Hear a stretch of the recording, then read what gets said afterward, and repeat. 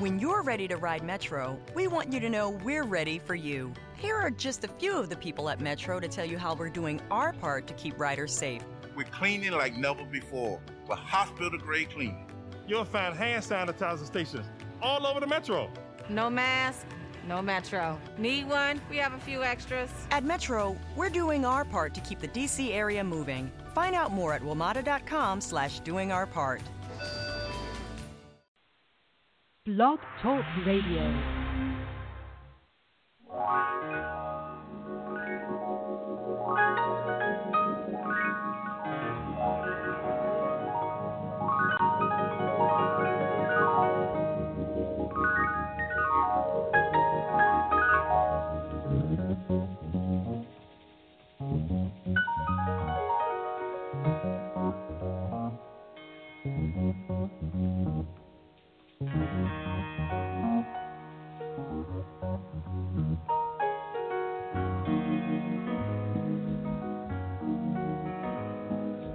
Wake up, everybody, no more sleeping in bed. No more backward thinking, time for thinking ahead. The world has changed so very much from what it used to be. There's so much hatred, war and poverty.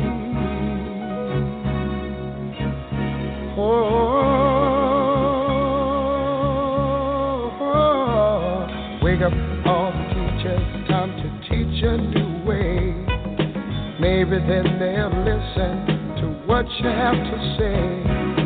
They're the ones who's coming up, and the world is in their hands.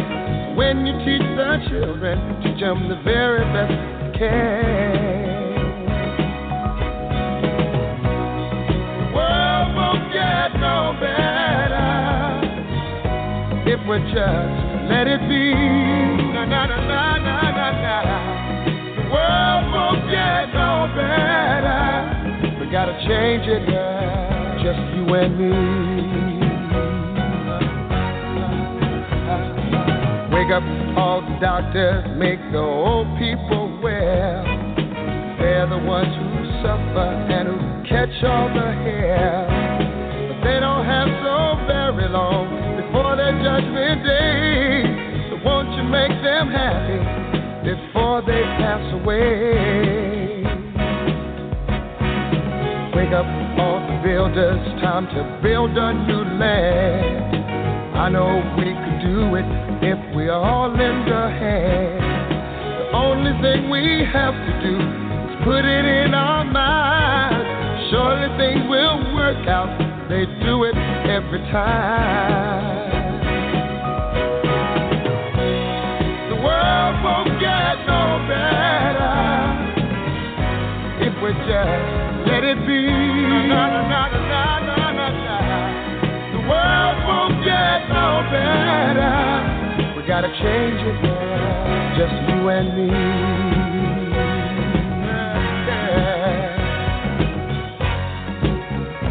Change it, yeah. Change it, yeah. Just you and me. Change it, yeah. Change it. Can't do it alone. Can't do it alone. Need some help, y'all. Can't do it alone. Can't do it alone. Yeah. Yeah. Wake up, everybody. Wake up, everybody. Need a little help, y'all. Yes, we do. Need a little help. Say it, boy. Need some help, y'all. Change the world, what it used to be. Yeah. Can't do it alone. Can't do it alone. Need some help, yeah. Need some help, yeah. Wake up, everybody. Get up, get up, get up, get up. Wake up. Come on, come on. Wake up, everybody. Teach a new way. Maybe then they'll listen to what you have to say. Wake up, everybody. No more sleeping in bed. No more about to thinking. Time for thinking ahead. Come on now.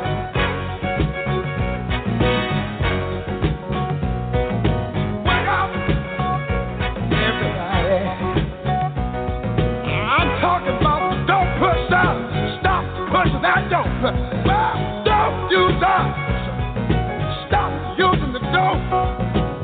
up. Yeah. Well, wonder what you tell me now. Wonder what you tell me now. Oh, fire. Oh, preaching. Yeah, yeah. Oh, teaching. Oh, yeah. Wake up, y'all. Come on. You preachers. Stop preaching what you teach. Teach the truth. Wake up, preachers.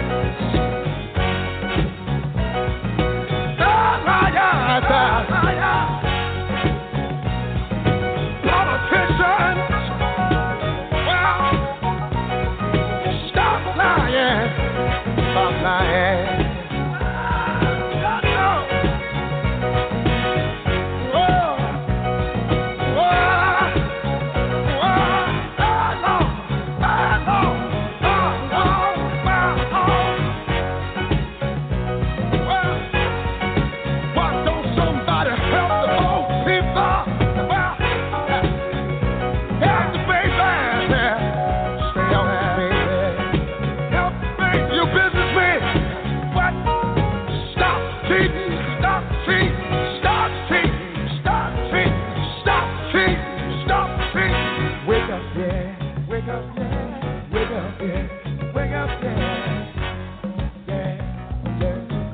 It don't matter, what race, creed, or color. Everybody, we need each other. Wake up, everybody. Well, see, we need, wake up, everybody. We need. Wake up, everybody. No more sleeping in bed. No more backward thinking. Time for thinking ahead. Wake up, all your teachers. Start to teach a new way. They're the ones that suffer each and every day. Teach the children. Teach the baby. Teach the baby. Teach the children. Teach the children. Teach the baby. Teach the children. Teach the baby. They're the one who's coming out. And the world. And the world. Greetings. Welcome to the Truth to Power show with Myron Rice with us tonight. And my name is Beverly D.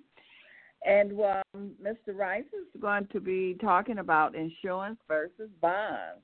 And so I just want to say that no one is giving out legal advice and are claiming to be professional tax preparers. We're just giving opinions only. How are you doing, Mr. Rice? Fine, Miss Beverly. Sorry to be late, folks.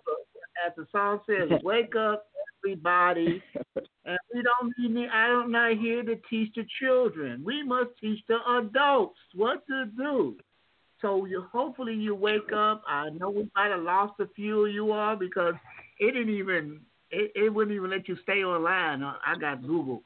It just cut me off. So, and even 15 tonight? Yeah, tonight. It wouldn't let you stay on. I'm in Google, though. Google Hangout. Okay. And it cuts you off. It says 15 minutes, but when I called within 15 minutes, it still cut me off. I think I got in on 8:28 or something like that. Okay. But anyway, folks, so a few people did Skype me, and I said we're going to be a little late, so there should be some listeners on that have questions. I have people who ask questions through the weekday, and I feel these questions need to be done on the call so other people who will be affected by it may have a resolution for themselves. It seems like I'm getting a lot of calls, believe it or not, going back to the birth certificate and authenticating the birth certificate. And people are not really understanding what they are doing. Let me hold on a minute. I just want to see. I'm on the call. Okay. And so we are basically speaking on things that I've heard through what I did through the week, heard through the weekday, and if you have any questions now, remember, I have an agenda. I have something to talk about, so it won't be no dead air up in here. No dead air, no dead air. I do have subject matters to talk about, insurances, which we've been trying to do for the last 2 weeks. And I found something out about bonds, which I know is going to make a lot of you very, very, very, very, very, very happy. So have your pencil and paper. You should be in front of a computer. That is one of the minimum requirements. Have a computer so that you can check this out yourself. Because I want to be bringing up a law. We have been talking about our tax. This is tax season. And we've been talking about wages. And what did I say wages was? Under the W-2C, wages is titled as tips. Now, it's so nice when I got people out there telling me different laws they ran into. So, folks, all those by the computers, if not write this law down, 26 U.S.C. 1397. Again, 26 U.S.C. for United States Code 1397. And in parentheses, you're going to have A, small a in parentheses. You're going to have the number 2 in the parentheses next to it. You're going to have capital A in the parentheses next to that. And a Roman numeral I, which will be in the parentheses after that. So we're talking 26 U.S.C. 1397, small a, number 2, large A, and Roman numeral I, or maybe that's 1. You can look at it as being 1. And it's basically giving a definition of wages. And it says on that, again, and I'll give you a few minutes to get that law. In a few moments, right now, if there are any questions that people have to ask, because we know questions set the agenda, and then we'll get back to this law that I gave you and some others that you need to be looking at. If are there any questions out there right now, please bring your questions. Let me give you the phone number. The phone number is 323-642-1586.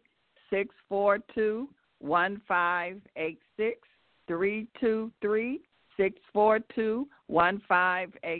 and push the number 1, and I'll see your hand raised. Okay. One of the questions or situations that came to me this week, actually yesterday, was it yesterday, today? Anyway, they Skype it to me, about they were authenticating their birth certificate, and I'm not understanding everything they did, but apparently they sent an affidavit to somebody, Secretary of State, and they didn't accept it. So if this person is on the call, and I hope they are on the call and they didn't hang up earlier, they're going to need to explain it a little bit more. Because please understand, when the affidavit is attached to the birth certificate, the authentication at the state level, and the authentication at the federal level. But those authentications do not have your signature. So there's nothing saying that it's you, because your signature isn't on it. The affidavit must go on it. And you can make those other affidavits, those other authentications as a exhibit of what you're talking about in your affidavit. So sometimes you can't really put them together, because I know we have some Secretary of State office that will not put an affidavit on the authentication on the affidavit, because there's a federal on there, and it's coming to find out that you cannot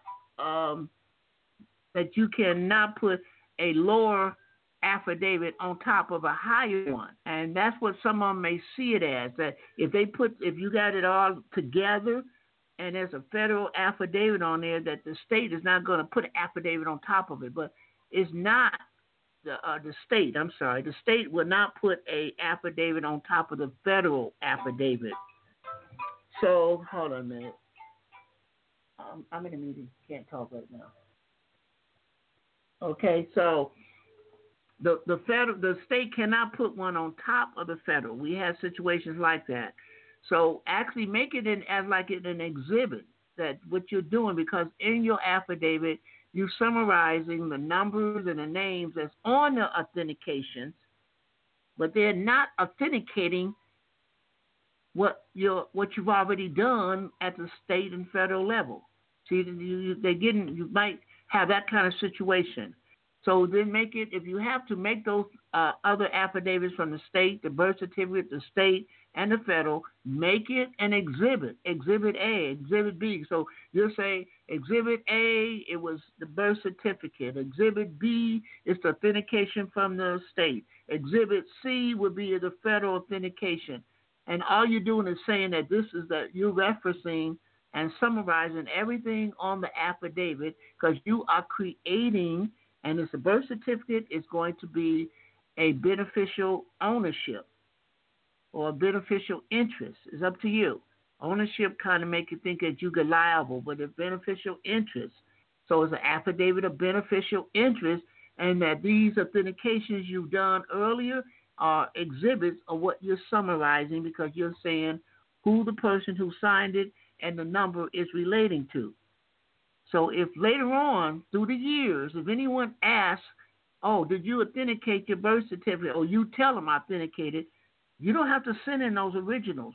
All you do is give them the affidavit, because the affidavit is going to be your signature, a notary signature, and it's going to have a state authentication. Plus, you're going to register everything in the same envelope. You're going to register them to yourself. I got people who done it. They didn't do all of that. They did not register it to themselves. Why? Because registration is a superior priority position. The corporations cannot register anything. All they can do is registration, because they're dead. All they can do is put it in record. They can put a record on it, but they can't register it. They can't go through the post office and register it, as we do it to ourselves. Was there a question? We have a caller. Okay, then. Go ahead. Caller. Okay, 111. Hello? Yes, we hear you. Yeah, hello, Beverly. Hello, Mr. Rice. Thanks for having this great show. I've been listening to you. Thank you. Yeah, so my question is the 1099. Is there a way we can get a paper trail to see when let's say the mortgage company accesses our estate to get the funds for the mortgage loan? Well, all you could do is send them a letter, and of course you include a 1099-A. Why? Because the 1099-A says that you were the lender and they were the borrower. Now, if you look at publication 1212, page 7, you've been listening to my calls. Are you familiar with that publication? Yes, I am, and where I have put myself on the OID as the recipient and them the payer. Yes. Oh, okay. Well, we're the payer on the one that they received when they took the funds out of our estate. If we find out who gave it to them, because they received a 1099 OID with their tax identification number and someone else's funds, that means we were the payer, they were the recipient. So from the beginning, they got a receipt showing that we were the lender and they were the borrower. We gave them funds. Again, it says later they identify as being nominees, and then they must file another 1099 OID, making themselves the payer and you the recipient, because they must return the funds back to you. But it says that they have to give it to the owner. Well, you never told them you were the owner, because when you sign a contract, you sign it as a debtor. You say, I will pay you every single month. So that is a sign of a debtor. So by putting the 1099-A and stating that they abandoned the funds, meaning that they have not reported it to the IRS, Because I don't care what loan you received. I don't care car note, house note, student loan, credit card. Nobody gave you a letter at the end of the year saying that they gave you money. They never showed you that they even reported it to the IRS. So that's what we have to do. I'm sorry, you were breaking up. Say it again. I said there's nothing showing from them. Exactly. Okay, well, then we have to do it. And when we do it, and we feel it using an A because we're saying we the lender, they're the borrower, and of course we're giving a red copy to the IRS, so we just alerted the IRS that these people have funds in my name at their account, and you put the account number that they gave you in the coupon at this account, and we didn't get our OID back when we gave them an A, and we gave them so many days to do that. So if they don't do it, then you can contact the IRS and file a 3949, which I call a tattletale. I'm telling on you, a 13909, which saying you think you tax exempt. You gonna take money out of my estate and not pay any taxes or not report it as being a tax issue? All transactions are taxable. So why didn't they send you something saying that it was through the IRS? So we're using the IRS as our defense. The IRS should be going after them saying, could you please have them give me my OID as a state that you told them to do in publication 1212, page 7 as nominees? Will you please have them do their job?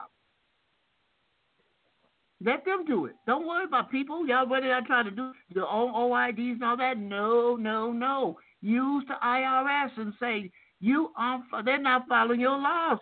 They're saying, kiss my behind. We ain't giving them anything. Okay, well, I'm not in the issue no more. You need to talk to the IRS.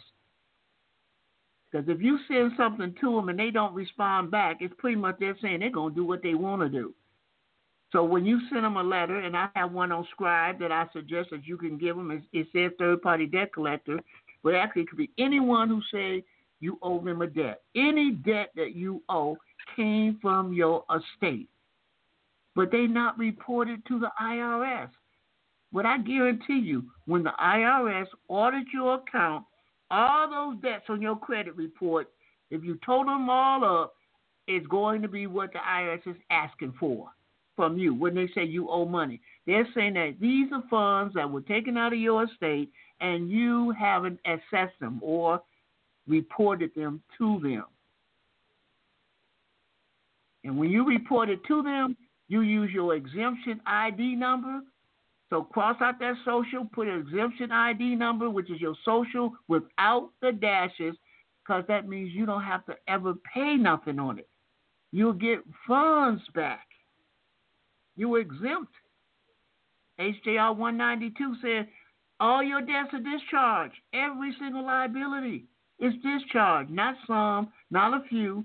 Every single liability is discharged. So we put the Social Security without dashes on the 1040 form, right? I would cross out. Now, 1040 is slick because they be putting those lines in there like they're dashes. But personally, if you go with a 1041, and you'll see that it's just a line. There's no dashes, no nothing. You could put it on a 1041 because you are in a state. Create a trust. File under a trust. Don't be filing under your social. File under the trust, but you will state that the social is where the funds came from. When you go down to Section G on the 1041, go to Section G, line 14, federal income withheld in 1099. On line G, where it says, on line 1, where it says interest, I haven't really been defined what the interest is, and we've been looking it up, and nothing haven't came. I put 0. If I don't know something, put 0 on line 1, just like you put 0 on line 1, where it says wages, income, and tips on the 1040. Put 0. And then you go down to the line that says federal income withheld and 1099. And then you total all of them up. If you got it from your, a copy of the W-2, whatever, you're going to be putting that in along with the W-2C. So you correcting the W-2, and I just gave you a definition of what wages is. And under number I, it says an amount paid incurred by an employer, which is excludable from the gross income of an employee. Excludable. That means that the gross is what came out of your estate. They're giving you something that's not part of your gross. It's a tip. And that defines it. That's a definition of a 26 U.S.C. 1397. Number A1, A2, capital A, and number 1. It said excluded from the gross. What that means, the gross is what they got out of your estate to pay you with. But this is something excludable. It's not part of what the employee gave you. When you go to a restaurant and you tip the girl, it didn't come from the employer. It came out of your pocket. GM, when I go buy a car, it didn't come out of their estate. It came out of my pocket. So, but we got people, and the IRS job is to balance our books. Someone took some funds out of our estate. It's only right that you go to them and file a complaint. Folks, don't be scared of them. They are your friend. They really can be your friend. You tell them. That's why I call it 1099A is also an alert. It's abandonment, but it's also, to me, it's called an alert. You're alerting the IRS that these people claim that you owe them something and they did not return it back to you. Their excuse might be that they don't know who the owner is. That's what Publication 1212, file another 1099 OID to each owner. But you didn't put yourself as an owner. No one is sitting in a coupon along with a 1099A. After you do that a few times, I think they probably quit sending you a bill because that means they got to pay you. Remember, these are fiduciary trustees. Public trustees work for the owner. They work for the creditor. But if they don't know who the creditor and the owner is, if the office of the creditor or owner is vacant, they keep the funds until the owner or creditor comes back. I hope I didn't go too much for you, sir. I hope you're able to understand what I'm saying here. Yes, thank you. Just last question. Can we get extension on the 1099s? Because I think they are due March 2nd. Where did you see that at? I think I was reading the instructions for the Form 1099 OID.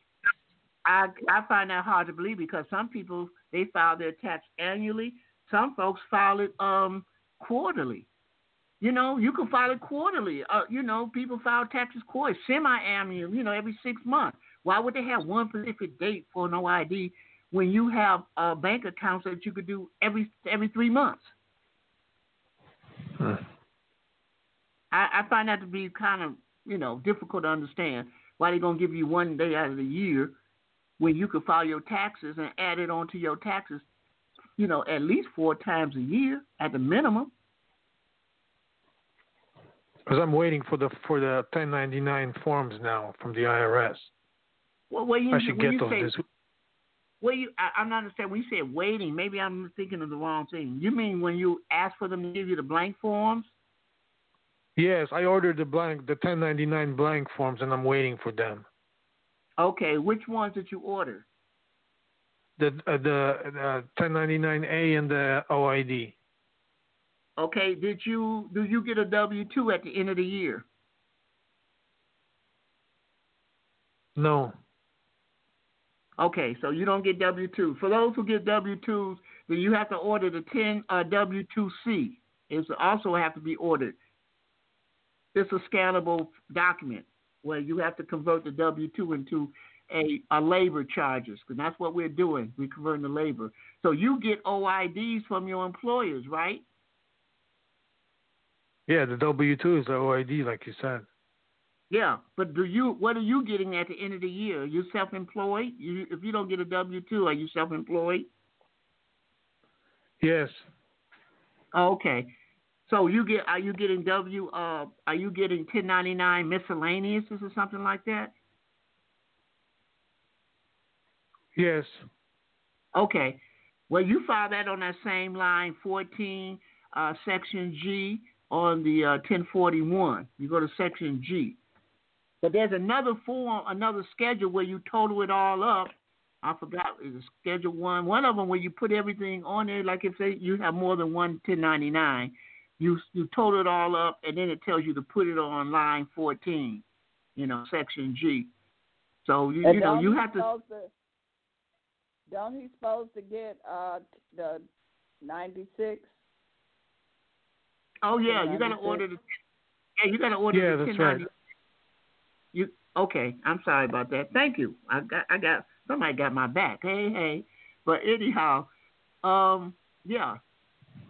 And basically, it's not that difficult because you exempt from everything else. You really exempt, especially if you put that exemption ID. Now, if you're on a 1040, I would scratch off those little lines they got up there where they try to separate the numbers and write it underneath it. You could change those documents. The 1040 instructions, they tell you not to change anything. No, well, if I sign it, if they want me to sign it under truth, no. If I'm not going to sign it, if they're not going to let me put what I need to put on there properly.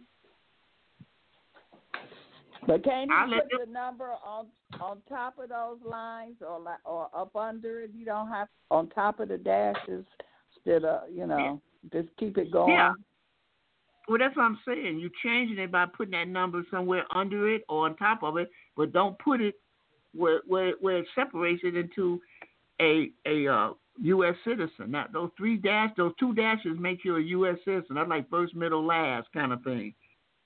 So those numbers should be on the top. But personally, you're not supposed to be filing a 1040, people. You only do it as part of your certificate of title. Let's say you're identifying a debt. Okay, let's say you're going to do a 1041.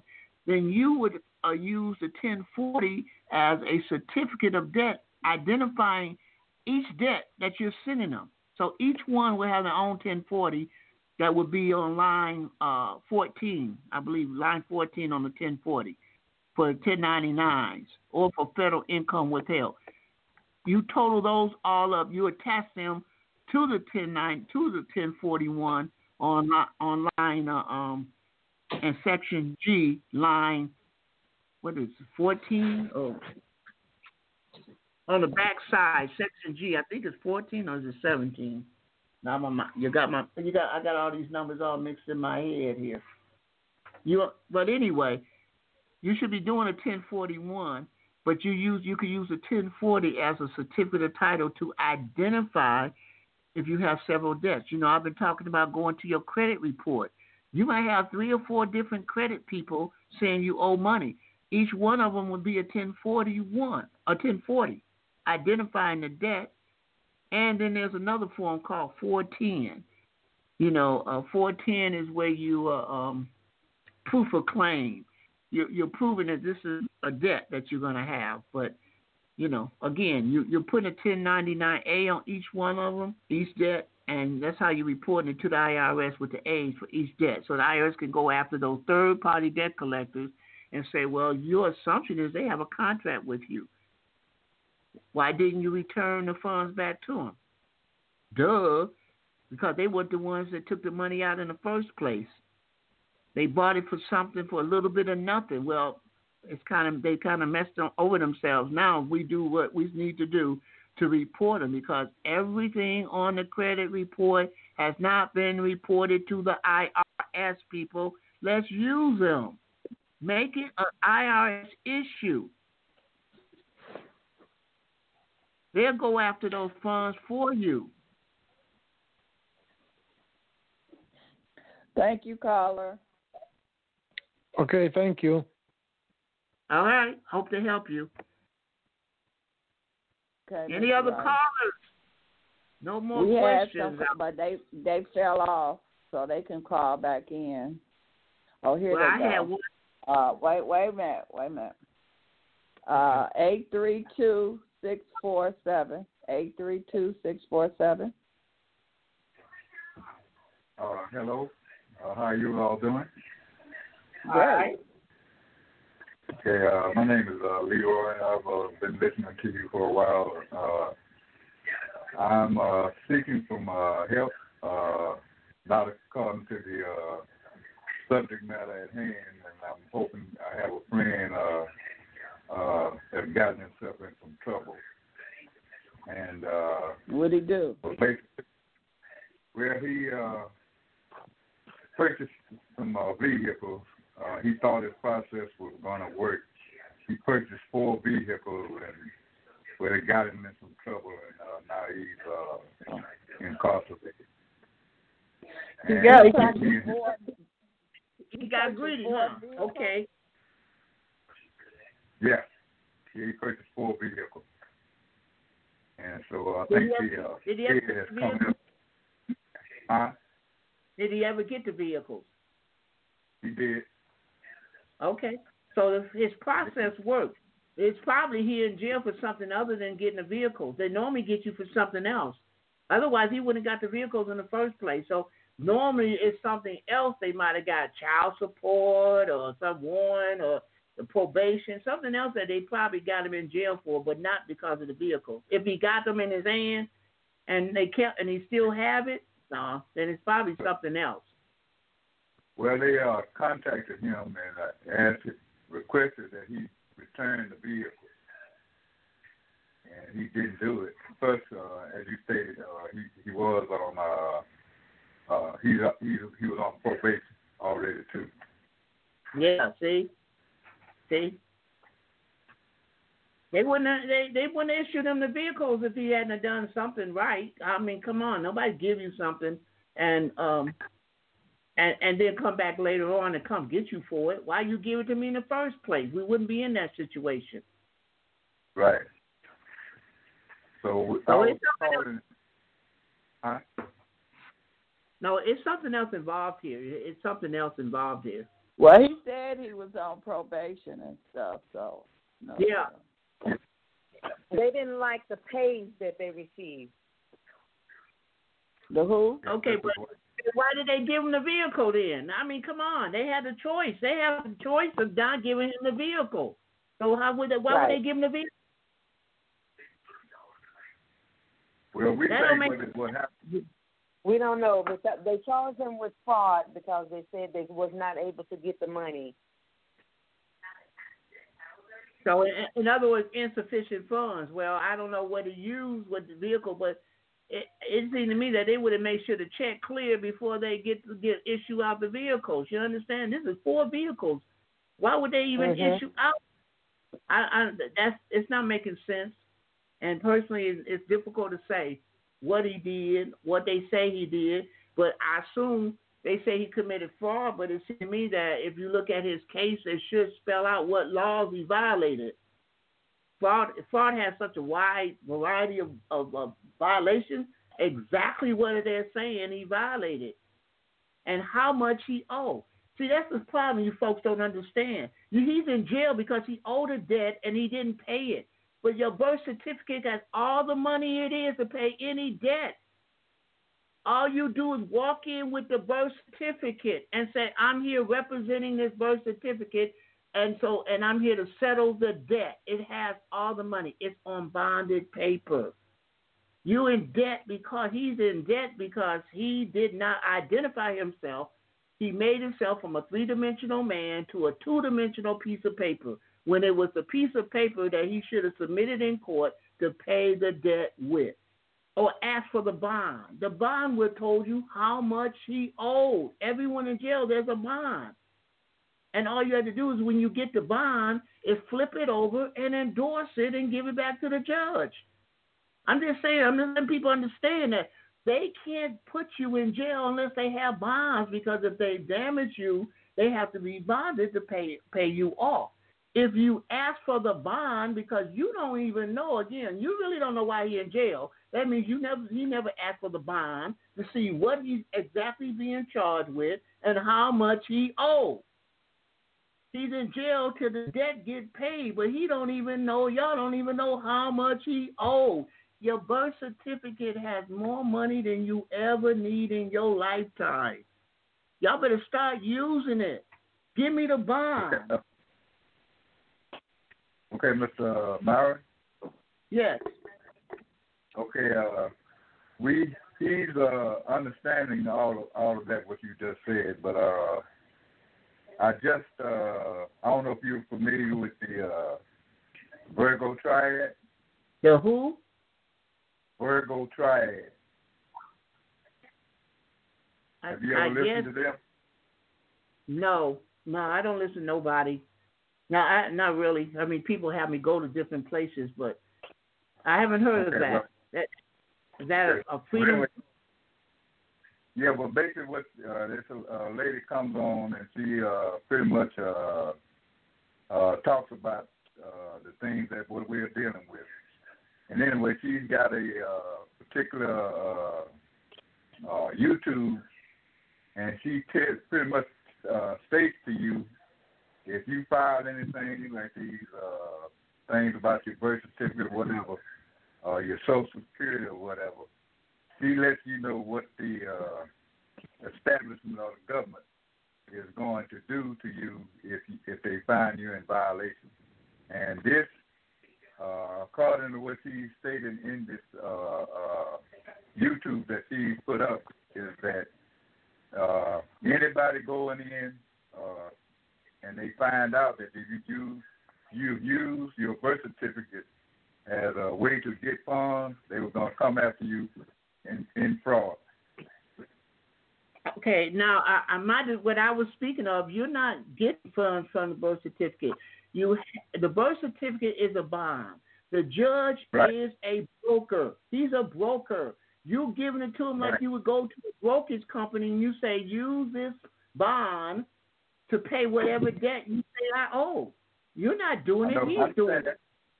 I understand that, but I'm saying she's I guess they've been her and the governor have been getting complaints, and she's stating on that YouTube that the birth certificate is not a bond, and she says, and she goes to different sites to prove her point. So that's why I was kind of bringing that up, but okay. Well, I wouldn't even. I couldn't listen to that because if I flip my birth certificate on the back side of it, it says it's a security. And I like to say anybody out there who has a birth certificate, they got a bond number down at the bottom of it. They have a bond number there because they put funds in there under the Social Security Act of 1935. Everyone got $1.58 million, and you get $1 million every year you are breathing. So I can't believe that is not a bond. It's on bonded paper. I don't get it. And they got Form 1522 and 1455 that you could turn them into the treasurer and get funds from them if you do it properly. Yeah, well, what I'm saying is... That's what he did. He sent the paperwork to the Treasury. Well, if he want to get himself out, he's supposed to send him a note saying that I'm in prison because there's no such thing as a debt. You can't have a debt. There's no money.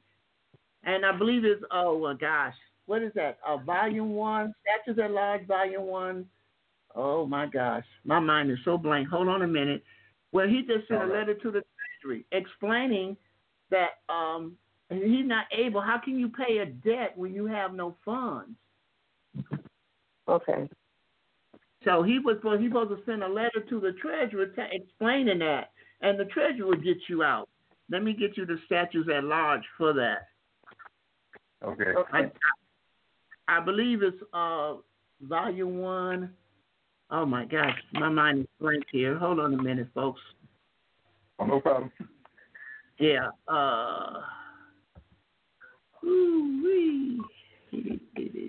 Because when they come after you like that, don't you? This is the time when you're supposed to know the law and show them where you're not in violation. Is that right, Mr. Rice? Well, yeah, you could use what they do. The problem is that, again, they have everything already to take care of the debt. The judge should have took care of the debt in the first place, but you didn't put him in a position as a trustee. When he walked in there and gave his name, he did what's called right of subrogation. He took him out of the trustee, out of the beneficiary position, and that's what you do when you walk in the courtroom, and the judge comes out of the chamber onto the bench as a public trustee. He should have took care of the debt, but when you say your name as if it's similar to the birth certificate, He just what they call subjugated you. He replaced you as being a trustee, and he became the beneficiary, and now he can tell you what to do. And if you don't have the funds to do it with, you go to jail. Yeah, he hasn't went before the judges yet. Hold on a minute. So, Mr. Rice, how is he supposed to answer the judge when the judge asks him, is his name XYZ? I'm here when you walk in there and you say, I held my birth certificate in front of me. So he said, this is the item that you are charging. You're not charging a living man.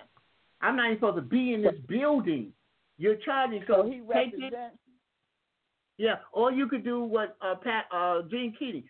I'm going to make this a special deposit. That takes it out of the debtor-creditor situation into a trust. Now the judge is stuck. After if you get his judgment, you can go get a certified copy of his judgment and make it a special deposit back into the court.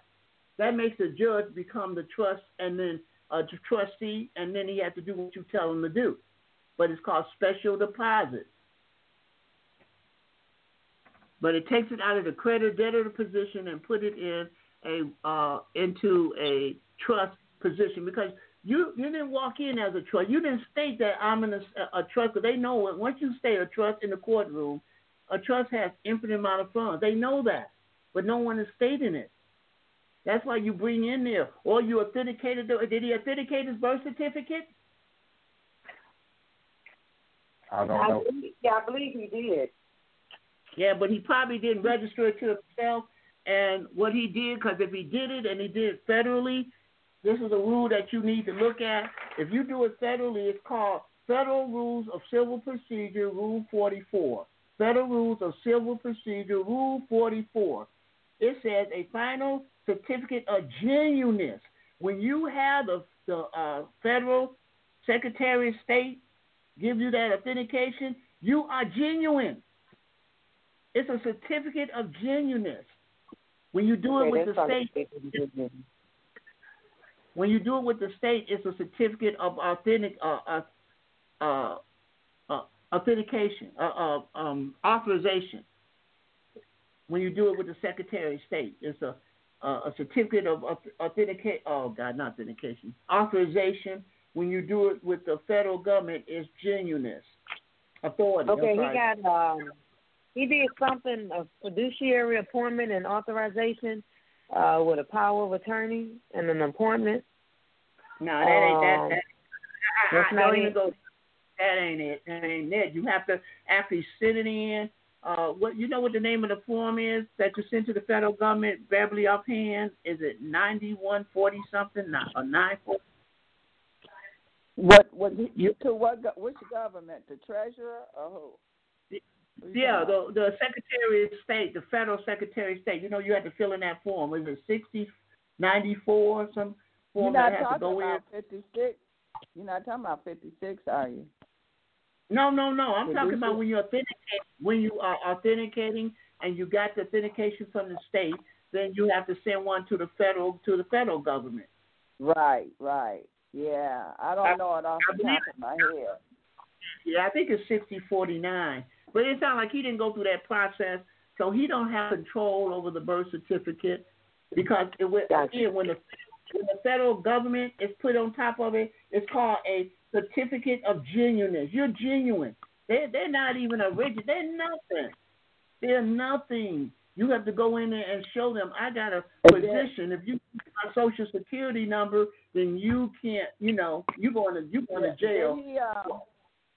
Did he put an affidavit on it, and did he register it to himself? No, he didn't. He didn't do that. I don't think he did. No, he didn't. He didn't do all the steps. He didn't do all the steps. And then he could have got an assumed name certificate from Minnesota and register it to yourself. Now your name is registered. Anyone who uses your name is identity theft. See, the thing is, people do, and I'm just letting people understand. Quit doing stuff when you don't have the protection of yourself. Make sure you put yourself in a position where you will not be detained. They cannot address you.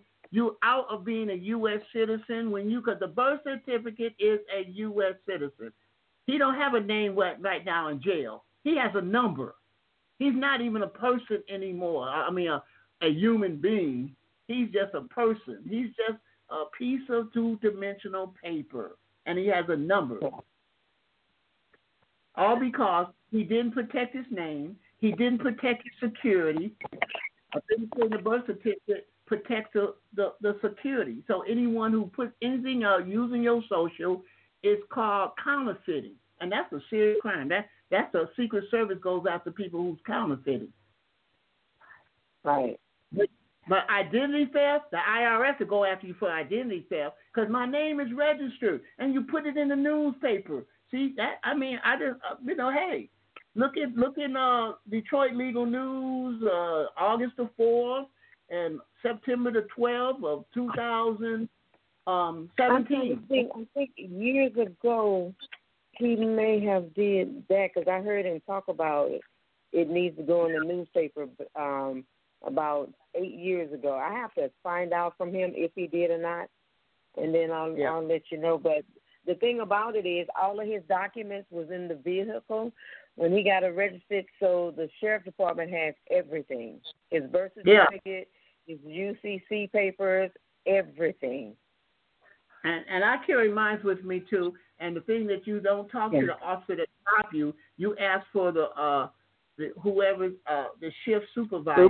So you tell him I need to speak to the shift supervisor because the average cop has only got an IQ of 99. They're not that smart. They're like in the military. They're the soldiers following orders. They don't know what you're talking about.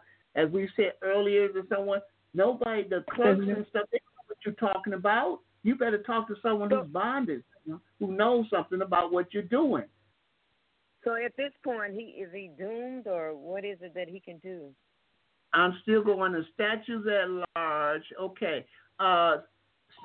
Volume 1, statutes at large, page 561, letter to Treasury for prisoners.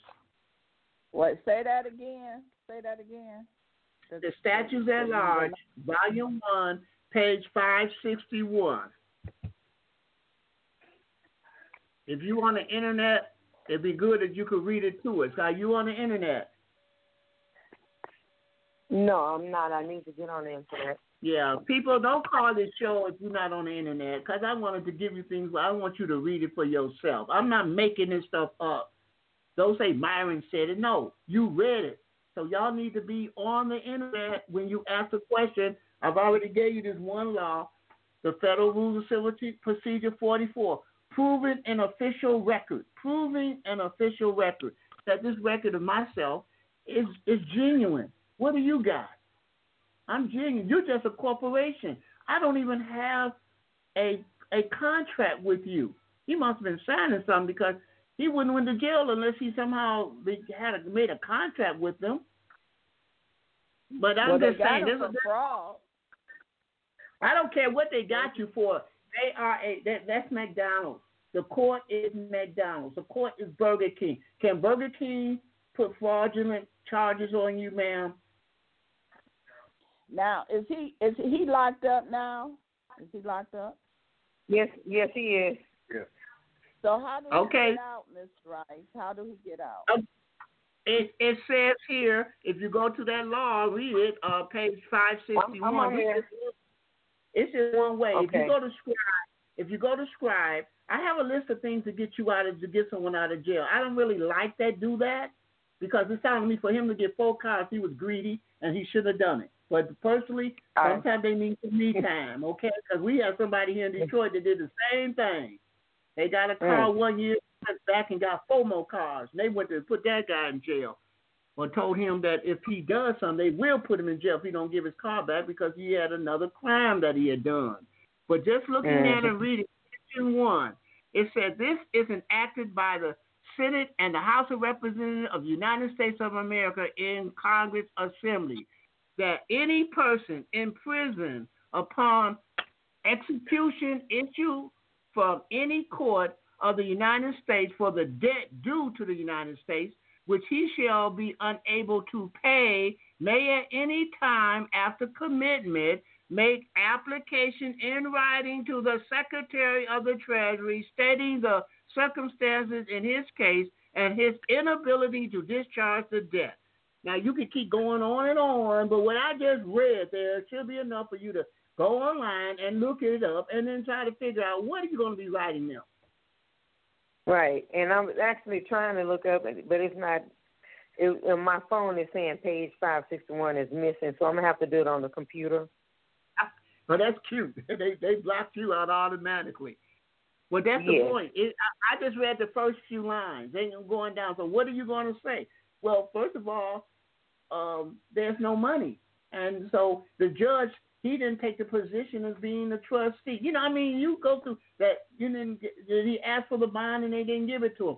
There's so many things you might have to put in the letter. I don't have exactly, but I do have something online. Go to Scribe, and it says something about something in prison or whatever to get your mind going. But personally, some of these people need me time. Again, I got someone out of jail for this lady, and a week later she called me in the bathroom on the toilet where he was whipping her behind, and she was scared. I'm like, why didn't you tell me that's why he was in there the first time? Because he was kicking your butt. I got him out so now he can kick your butt again. So my thing on this prison thing, I really don't like it. I really don't care.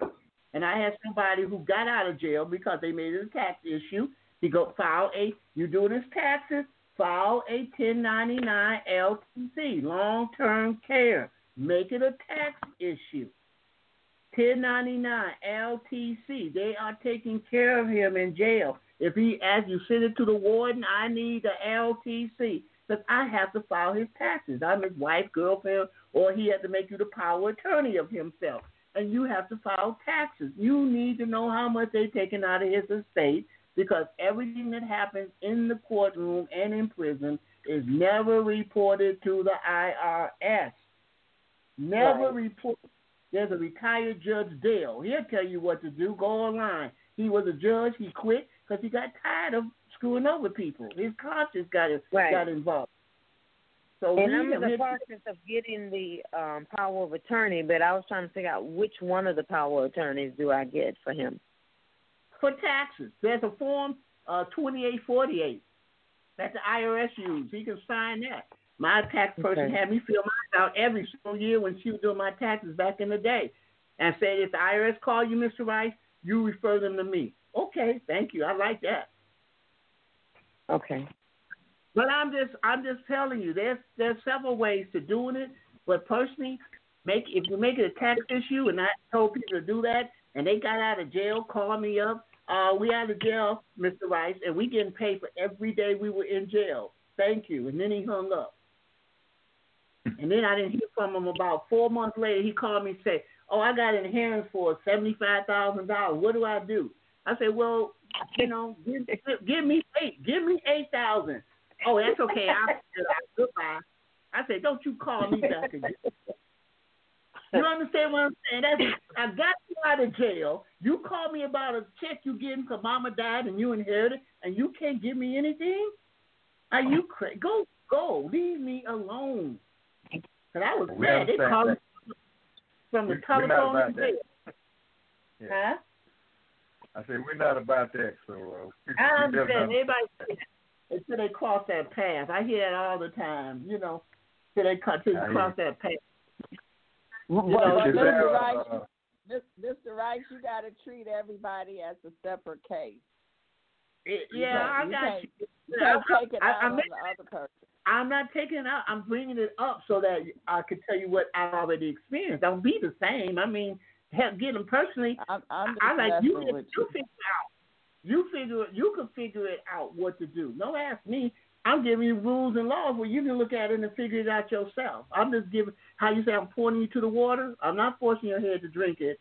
I'm pointing you to the water of what you could do. But personally, some people need me time. They need that me time. I hate to say it because it was crazy. 4 cars? Come on, how many cars can he drive at a time? If he wanted everyone else to have one, then he should have everyone. He could have been buying them for other people. Was he buying them for other people? Then teach other people the process. Then teach other people the process. Don't do it for them. Make them for you. Make them do it for themselves. You show them. Have a reunion or whatever, family reunion and show them, people. Everyone has family reunions coming up this summer. Do these things for yourself, and that way you can show your family. And each state can have their own trust. They can all do their own thing when they go back home, set themselves up, but they always know they got somebody to call who's done it. Don't do it for everybody else. Yeah. I don't see everybody else going to jail, do you? I don't see that happening. And Mr. Myron, is there a number or email that we could continue this conversation? No, I don't want to deal with that prison situation. I honestly don't want. I'm pointing you to it now. And you can Skype me at RiceTech6557, RiceTech6557, but I'm not going to talk about that subject. Because, I can get everybody free from jail tomorrow. Everybody can get out of jail, but there are some people who not meant to be out, okay? I don't know his circumstances behind other than being greedy. You know? That's how I look at it. He could have did his car and then drove around in there and showed everybody, hey, I got a car. You want to learn how to do it? I can show you how to do it. Right. You got. That's all I'm saying. That's the way it should have been. And he wasn't thinking. Well, he had spoke with you some weeks back, and for him, I think he had thought he was on the same page with you, and I think that's where he erred at, and that's why he's up the way he's at. But I haven't spoken to anybody about getting no car. I mean, I'm still going through that myself. No, he called you and he told you what he was in the process of doing. Oh, well, I probably wrote him saying, please send me the results. Well, I know what they are now. You did. Yeah. Yeah. So I probably said, because I haven't done, I can't really tell someone to do something that I haven't done. I try to let you know what I have done, you know. Right. Getting the car has not done. Although I'm looking at somebody and telling you how to do it, and I can see it in my head. See, before I do anything, I have to see it in my head. Period. I mean, from beginning to end. That's the way I operate. Apparently, I don't know what happened. He got the cars. I don't get it. How would they give him the cars if he didn't do the process properly? Because I know people. Go ahead. No, they. Go ahead. For whatever reason, I think for whatever reason, I think the process was, I guess, put a halt to a red flag because he never got confirmation. He had documents made out to the Treasury, to the Comptroller, and to the IRS. But he never received any confirmation, and then I guess the federal government, they came after him and they told him, requested that he turned back the cars in, and it went on from that. So. Okay. Well, we appreciate the information that you've given us, and I was asking for a number or whatever that we could, if we had any other questions that might. Are you all still in possession of the cars? Are you all still in possession of the cars? We don't have them. Some other people have those cars. People that he gave them to. Oh my gosh. Only car that they took was the one that he was driving. How come they're not helping him get out? He gave them cars. How come they're not working on it? They must have been the one that told him about it. Who told him how to do it? They were the ones who told him about it. And they are not helping. And I get that a lot. People do things that other folks tell them to do, and they don't know, have the slightest idea what they are doing. And later on, the consequences is on you. When you go back, they're going to come to you. They're not going to go back to the people who told you. They're going to come to you and say, well, why did you do this? I get this all the time. This man showed me a $100 million check. And I'm like, how did you get it? And he gave me a form of what he did. And I said, well, what did you do here? And he said, I don't know. I just did what they told me. I'm like, okay, well, here, take it. Thank you. And I walked away. I don't care. If you don't know yourself how it's done, I don't want to hear it because I can't say you told me, and I can be like your friend and be in jail, and I don't have anyone that I can point a finger to. That don't make sense, folks. You know, don't do things if you don't have an enforcement, if you're not knowing how to enforce it, if you don't know how to protect yourself, don't do it. Don't do it. See, they never reported the vehicle stolen, and to my knowledge, the vehicles are still not reported as stolen. But they got him on fraud because somehow they had some kind of template, and they created a money order, and the money order has his Social Security number on it. It's supposed to be some kind of a state or something. Yeah, and I'm listening to somebody right now talking about money order. Anyone could create a money order, and they got that in a CPA review manual 2016 that says regulations. It tells you exactly how to create a money order or to turn a bill into a money order, but you could create a money order on a piece of paper, and it's supposed to be acceptable. They gave him that, and they sent the original to the chief executive officer, but they couldn't figure out how to get. They wanted cash, and he kept explaining to them that they wasn't going to get cash, and he even wrote at the bottom, you know, how they're supposed to do it or whatever, and they still didn't, but they ended up filing. When they asked him to bring the vehicles back for the third time, and he didn't, is when they filed charges for fraud, and they filed fraud charges on the money order. Yeah, well, the money order is anyone can do a money order. Anybody. You don't have to be a banker. Anyone can do a money order under the negotiable instrument law, Article 3 of the UCC. Anyone can do a money order. And again, after you write the amount on the money order, you're supposed to say account number and put your social after that. But down in the lower left-hand corner where it says memo, you're supposed to put down exemption ID. I'm exempt from paying it, and put your social without the dashes. I'm just saying, there's some things that, and then when he endorsed it, he should have had down there 1-308, meaning that I'm not giving up any of my rights. Okay, I'm actually looking for that one because it has something on the back of it where he signed, and it has some writing, and I just had it in my face. So I was trying to see what's on it. It says special deposit EFT only without recourse.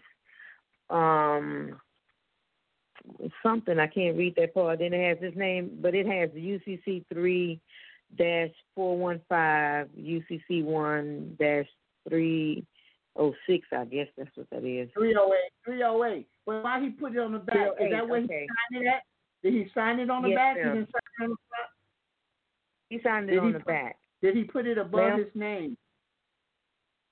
He put it right next to his name. He put some other stuff above his name. He put that special deposit EFT only. Yeah. Without recourse, and then next to his name he put the UCC. Yeah, he sounded like he was using things that Gene Keating is talking about, special deposit. And then he said, and he signed it with 308 and a 50 and a 415 without recourse. They shouldn't even been holding him because he's a secondary signature. He's not liable. Not if you put those numbers in the right place, right above the name. He's not liable. Yeah, because I have and the one that I'm holding, this is a copy, but it has his original signature on it. And he made it out to the United States Treasury and the company that he got the vehicles from. No, well, he couldn't. I hope he didn't say pay to the order of the United States Treasury. You did that on the back? Yes, he did that on the front. On the front, okay. That on the front, but it's supposed to go to the dealership, not to them. Whoever you get the invoice bill to, it should have their name on the front. And it says redeem. Yeah, he had both. He put both, the Treasury and them. Yeah, well, but on the back, he just put his signature and the recourse stuff on there. So maybe he didn't understand everything he was supposed to be doing. And that may be it. They could arrest him for impersonating a creditor when he's not. He's a U.S. citizen, according to them. He gave his name. Someone he gave his name. They wouldn't even have a. And once you give your name, you become a two-dimensional. So you can whatever you say after that, it don't matter. You are a child, and they don't have to listen to children. Period. Mm-hmm.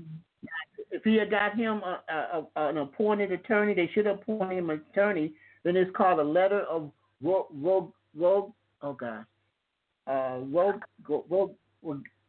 rogatory. Yeah, letter rogatory is where you tell the appointed attorney what to do. So you tell him I want him to dismiss the case. So you had to give him a letter of rogatory where if you got because you have to get appointed an attorney. Reason being that the attorney works for. Did he give it to him and made copies to the prosecutor and to the judge? Because if he don't do what he tells him to do, if that attorney don't do it, then his own people is going to prosecute his attorney. Oh, wow. Yeah, on the front of it, he did put that on there. He got director, executor, beneficiary, grantor. And then it has his name with the UCC 415, UCC 1-308.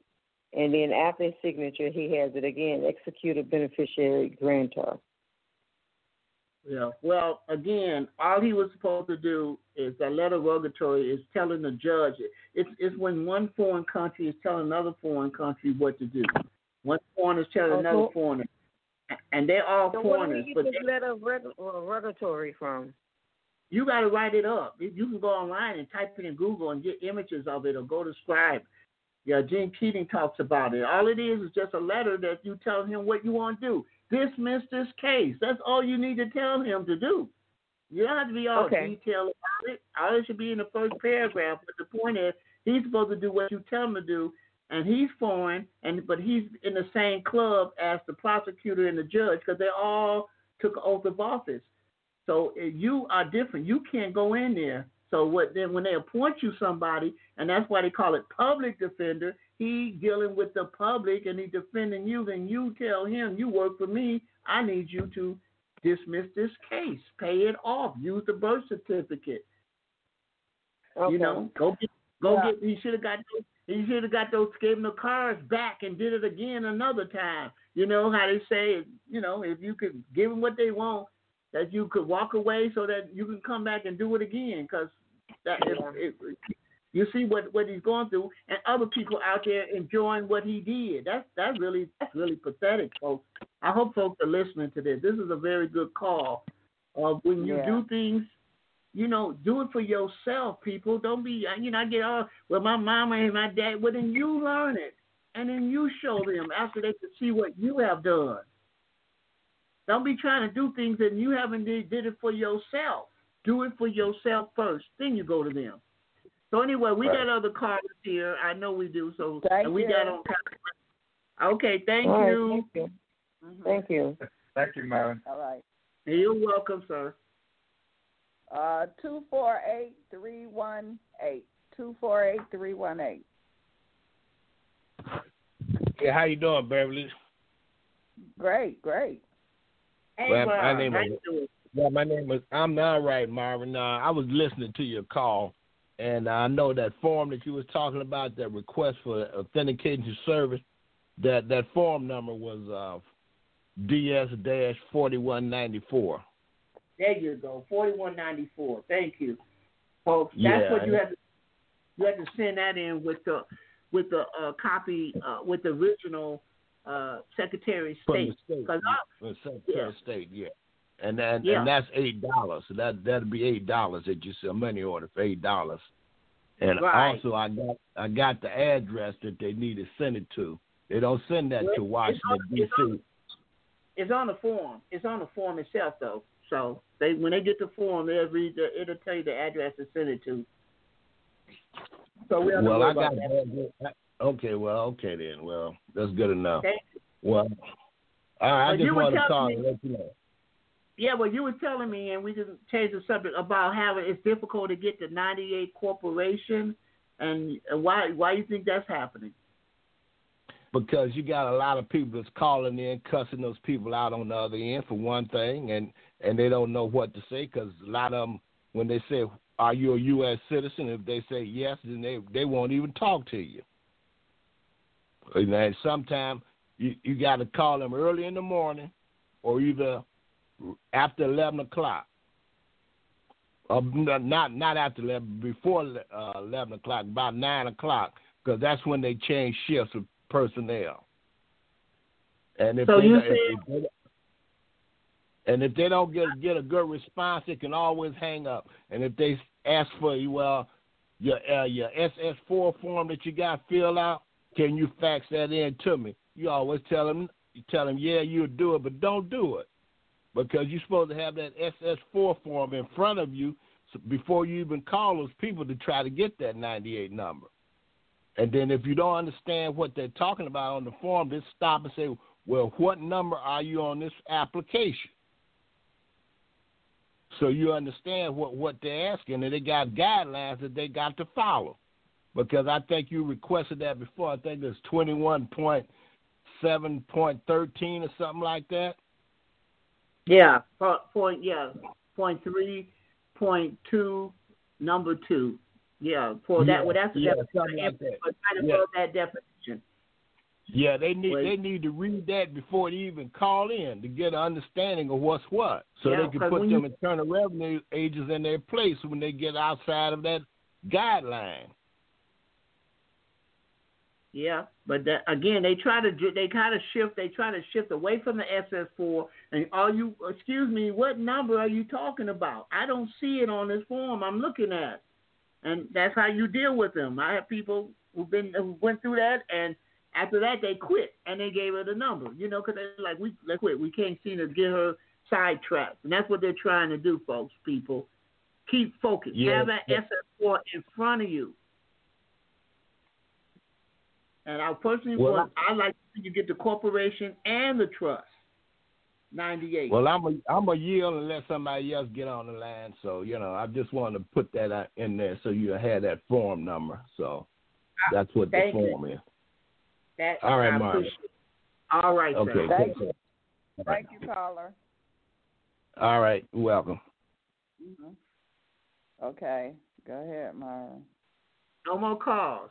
Okay. Well, what dropped off. I guess we took too long. But somebody has a question. Let me see. What are some of the alternatives to registering the name in publication? Is it something else they can do besides registering the name in the legal news? Well, I don't know. The only other place I would say is probably register deeds down there if they accept it. It's not real estate. I'm not really sure how you asking it. Public means that somebody can read it and they can object to it, and if they don't object to it, then it's good as gold. The newspaper, they put your share sale on your house. When they have a share sale, they put your house in that same paper. And it's up to you. You can argue it when it gets publicized. You don't own the title. How you get access to the title? And that might help you keep your house if you argue that. They put it in the paper so you can argue the point. If you don't argue it in any way or put anything in response to it, then they assume that whatever's in the paper is good. It's good and correct. It's hard to say what other places. I mean, there are other websites that you can go to put stuff in, but the question is, those websites are not accessible that easily. And I say that because I personally, when you put my name, you type my name in Google, it came up showing that I was a state resident. They had one of the websites was a state resident where you can go to it and actually become a state national or an American national or get you a national, international passport if you just click on that one site. They took it off. It's been taken off. I can still access it, but they have it where you can't even type it in right and get to that site anymore. They make it so difficult for people to do what I'm telling you all to do. folks. That if you keep procrastinating and don't do it, pretty soon you won't be able to get to it. They can't remove it, but you can't get to it. So the fact that I had that, and I could have asked anyone to type in my name, and the judge hit enter, and that would have came up. Scroll down, click on there. You'll see that I'm American national. I'm a state resident of the Republic, so that I am not a U.S. citizen. Well, that's been removed. So I know they're listening. Y'all can listen. I don't have a problem. Call in. If you're going to listen and do stuff, call in and say, oh, Mr. Rice, you're going to jail. Let me know. Let me know. Because every time I get phone calls and I answer it, this is the office of Mr. Rice. You keep hanging up on me. Stop hanging up on me. Tell me your problem. Let us talk about it. Answer your phone. This is the office of Mr. Rice. Well, can I speak to Mr. Rice? The person Go in ahead. the chat room said why they asking this is that some places people have tried to do it and they won't place a and C notification. I don't know where they go. I know Michigan, Detroit Legal News is over the whole state of Michigan. I don't know anyone else that would do it. And I don't. All you got to do, the lady gave me an email. All you got to do is type it up, email it to her. She won't even change it. She will call you back and tell you how much it costs, and you pay her with your credit card. But I think every state has a legal news. So I assume they do. Yeah, so look for the legal news. Well, it's not so much the legal news. Look for the paper that they put the sheriff's sale. When they selling people houses, everybody looks at that. So that's the paper you use. The same one at the sheriff's sale when the homes is in, that is the one you use. And that's usually the legal news. It's some kind of legal news. Mm-hmm. But I didn't realize Detroit Legal News is all over every county. It's everywhere in Michigan. Yes, Michigan. Mm-hmm. And her name, what was her? Her name is Ann. I believe her name is Ann. I knew her name. She just say, I won't even change it. She don't even want to edit it because she don't know if she's going to edit right. So whatever you type and you email it to her, she will call you back and tell you how much it is, or adding up the letters and the words or whatever they add up, and tell you how much it costs. You pay it over your debit card, credit card, and it is in the paper probably close to the day after, if not the next day. So I don't know how long is it supposed to stay in there? Advertised 3 times. It's advertised 3 times, so usually 2 weeks. The first day you did it, the next following week, and then the second time it's put in there, and then the last day of it is put in there 3 times, so that's 2 weeks that is on there. It's shown 3 times. It's not like on all 3 all the time. It's only on there 3 consecutive times in a 2-week period. And they'll give you an affidavit too, won't they? Affidavit of publication. That's them saying nobody question it. Nobody question it. And then usually with the person, with the chat room person is talking about, usually when you put in publication, you put all of it in there. You don't just only put your A and C. You put that you authenticated your birth certificate and your A and C. You put everything in there, right? Yeah, but remember how you wording it. I'm wording it. My registered birth certificate, my registered birth record, my registered assumed name, my registered non-UCC. You don't have to be putting all that other information in or that's on there. Everything is underneath the registration.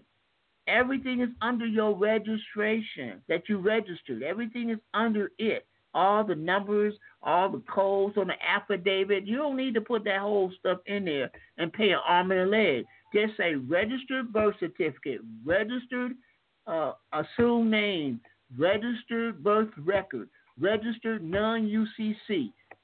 That's all you have to say. It's registered. But if y'all register it, boom. Well, what you saying? Authenticated But authentication is still at the state level. We have another caller. Okay. 330-256. 330. Hello, greetings, everyone. Hi, my name is Perry. I'm calling from Ohio.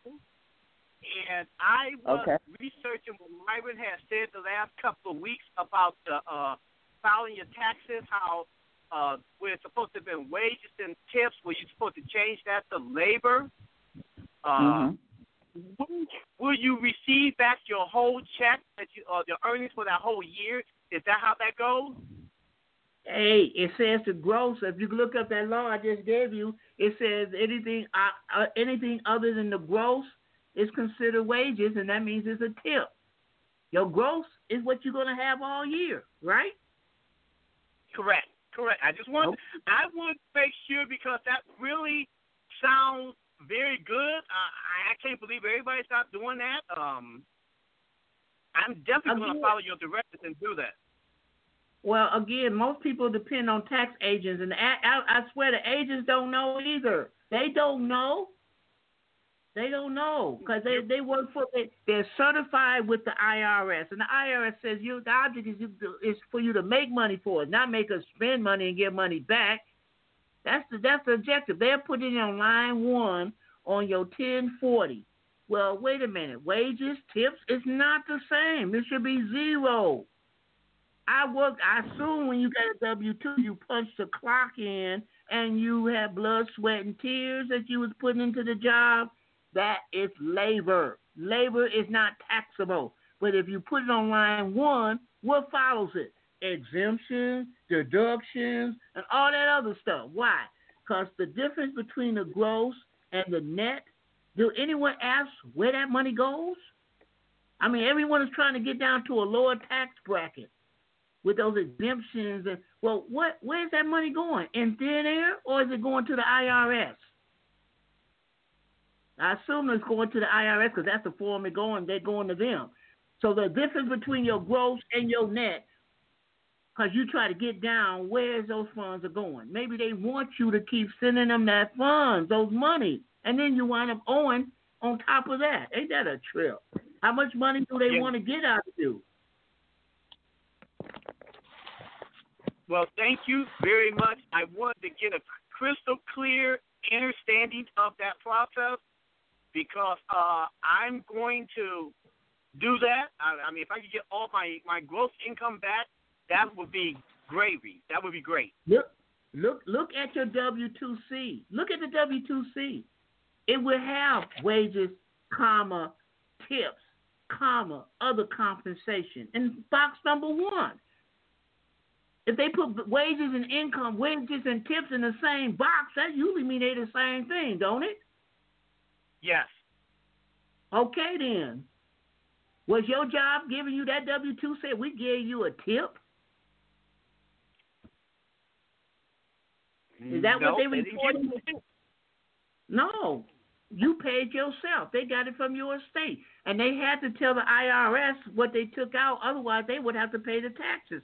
So they had to give you the W-2 so you could file it under your taxable. But you're not filing it. We haven't been filing it properly.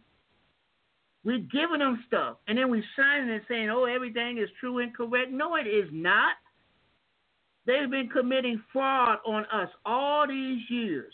Now let them come up and say, oh, you're doing it. Well, what am I doing wrong? What form are you filling out? First of all, I'm not supposed to be doing a 1040. I don't work for the government. I should be doing a 1041. Why are your people doing? And if you ask these tax agents here in Detroit, what is a 1041? They don't know what you're talking about. So you've been committing fraud from day one. And a W-2, like IRS, could you please look at your Section 2 on your Internal Revenue Manual 6902 and look at 6209. Look in your manual, the Internal Revenue Manual 6209, Section 2. A W-2 is a tax class 5. A 1040 is a tax class 2. Now, I got a 6-year-old niece, and she could tell you there's a difference, uncle, for between a 2 and a 5. those are not the same numbers. So why are they filing this wrong tax form? A 709 is a tax class 5. So that's the minimum, because a 1041 is a tax class 2 as well. However, at least it says interest, estate, and trust. And if you look at 26 USC 1, you will get the tax rate of a estate and trust.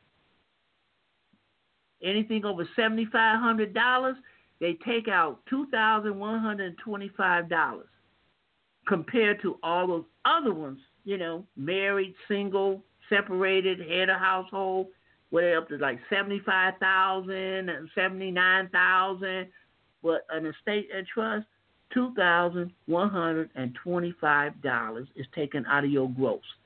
Ain't that a trip? And you wonder why those other people are filing trusts? Look at 26 USC 1. Look at it. Don't just believe me. Bring it up. If you're in front of a computer, 26 USC 1. And look at the tax rates. Anybody out there? Yeah, go ahead. Yeah, I'm going to look that up. I'm not at my house right now, but I will look that up because I'm planning on.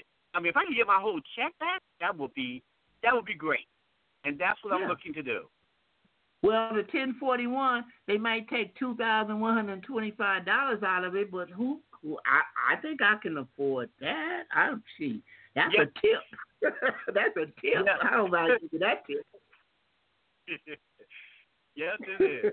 Well, thank you, Myron. Thank you, Beverly D. Thank you guys so much for taking my call. I appreciate you guys. I listen to you as much as I can, and it's been great talking to you. Yeah, sorry we got on late. Yeah, thank you for hanging in there. We got a little bit late, but tell your people, tell your friends. I'm only talking about what the law is. I'm not making it up. We have another caller.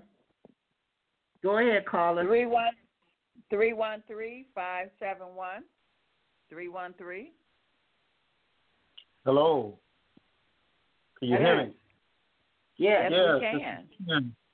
This is Ken in East Point. It's been a minute since we've talked on the phone. But anyway, my question is this. For the last 2 years, I've been trying to find someone to fill out that 1041. And, it's a problem.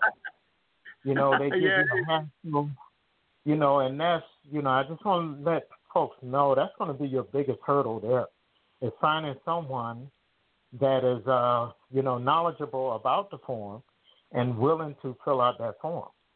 That is a major problem, Yep. And I really need someone to guide me and direct me on that because I'm falling behind in my taxes because I can't find no one to tackle the situation.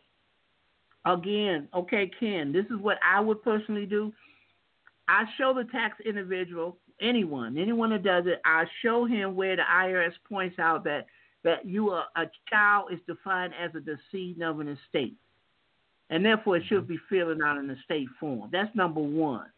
And I told you that's at 27.3, 27.21.7.13.2, number 2. Again, 21.7.13.3.2, number 2. Definition of infant.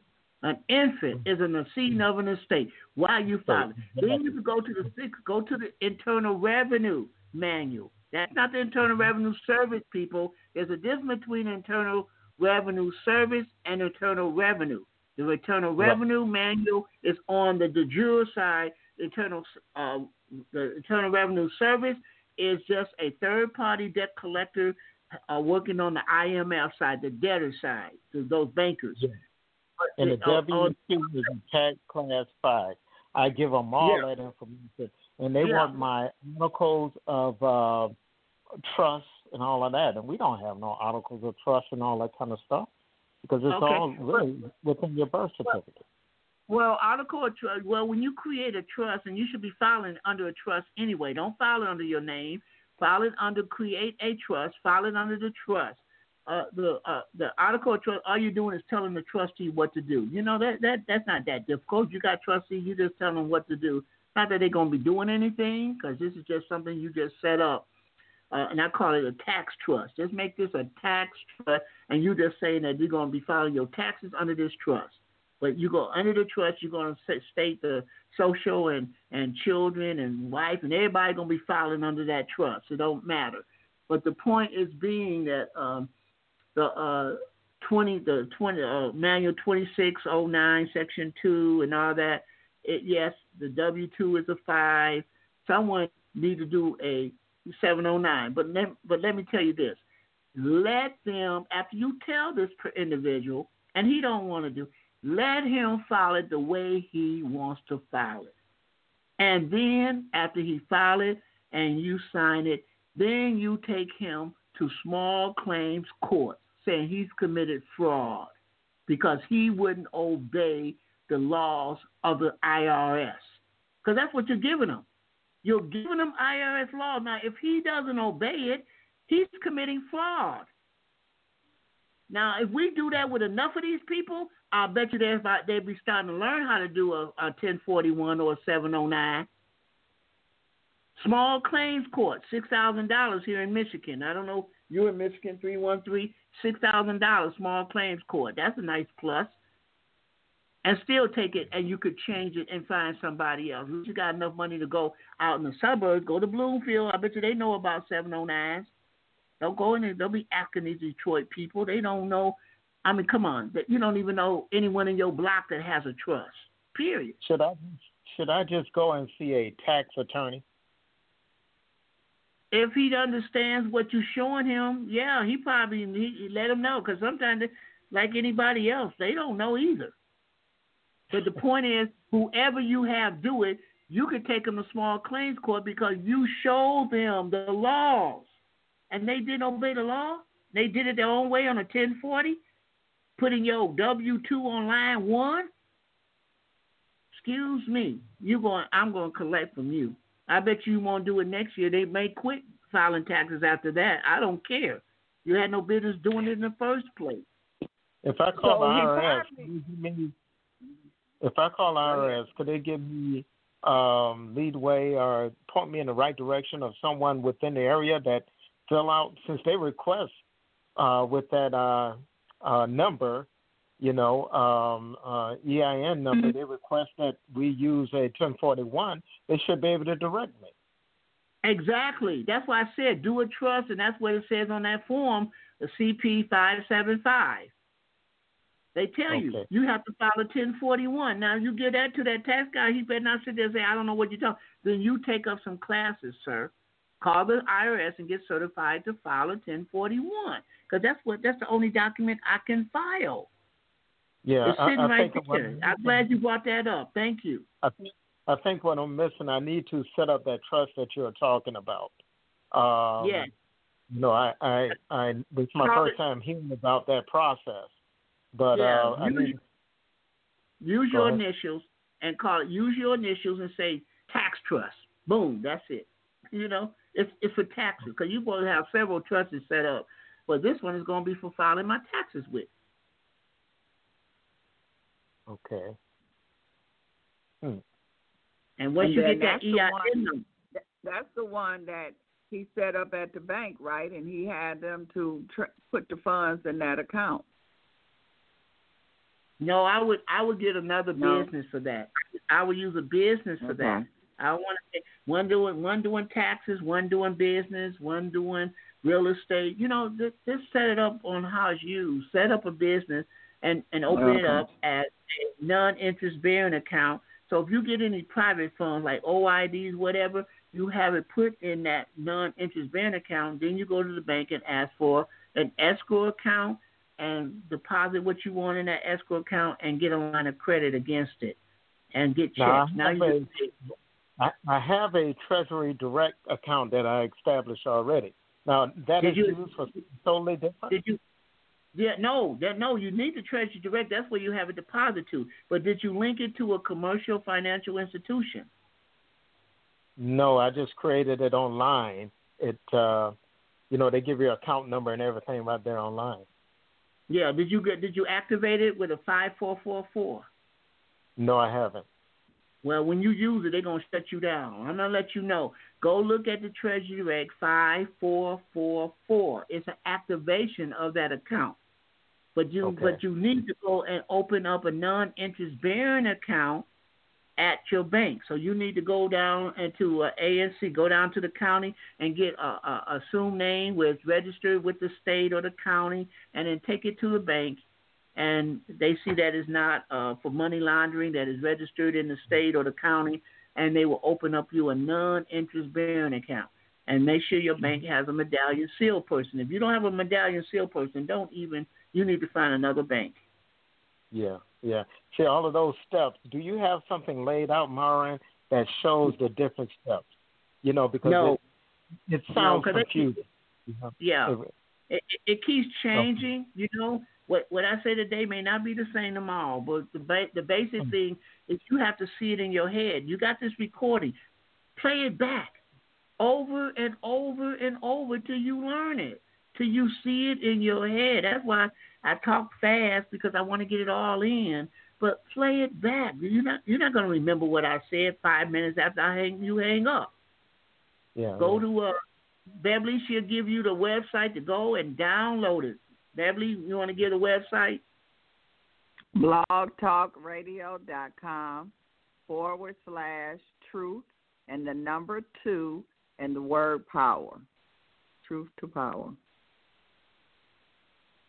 And you can put in Myron's Rice, or you can put Myron Rice's name in, or either just when you go to the page, all the old shows are there, the archive. Okay. And just look for his name. Okay. Got one more quick question. On your 9-8, I want to open up a LLC and link it to my 9-8 because I want to do some real estate. No.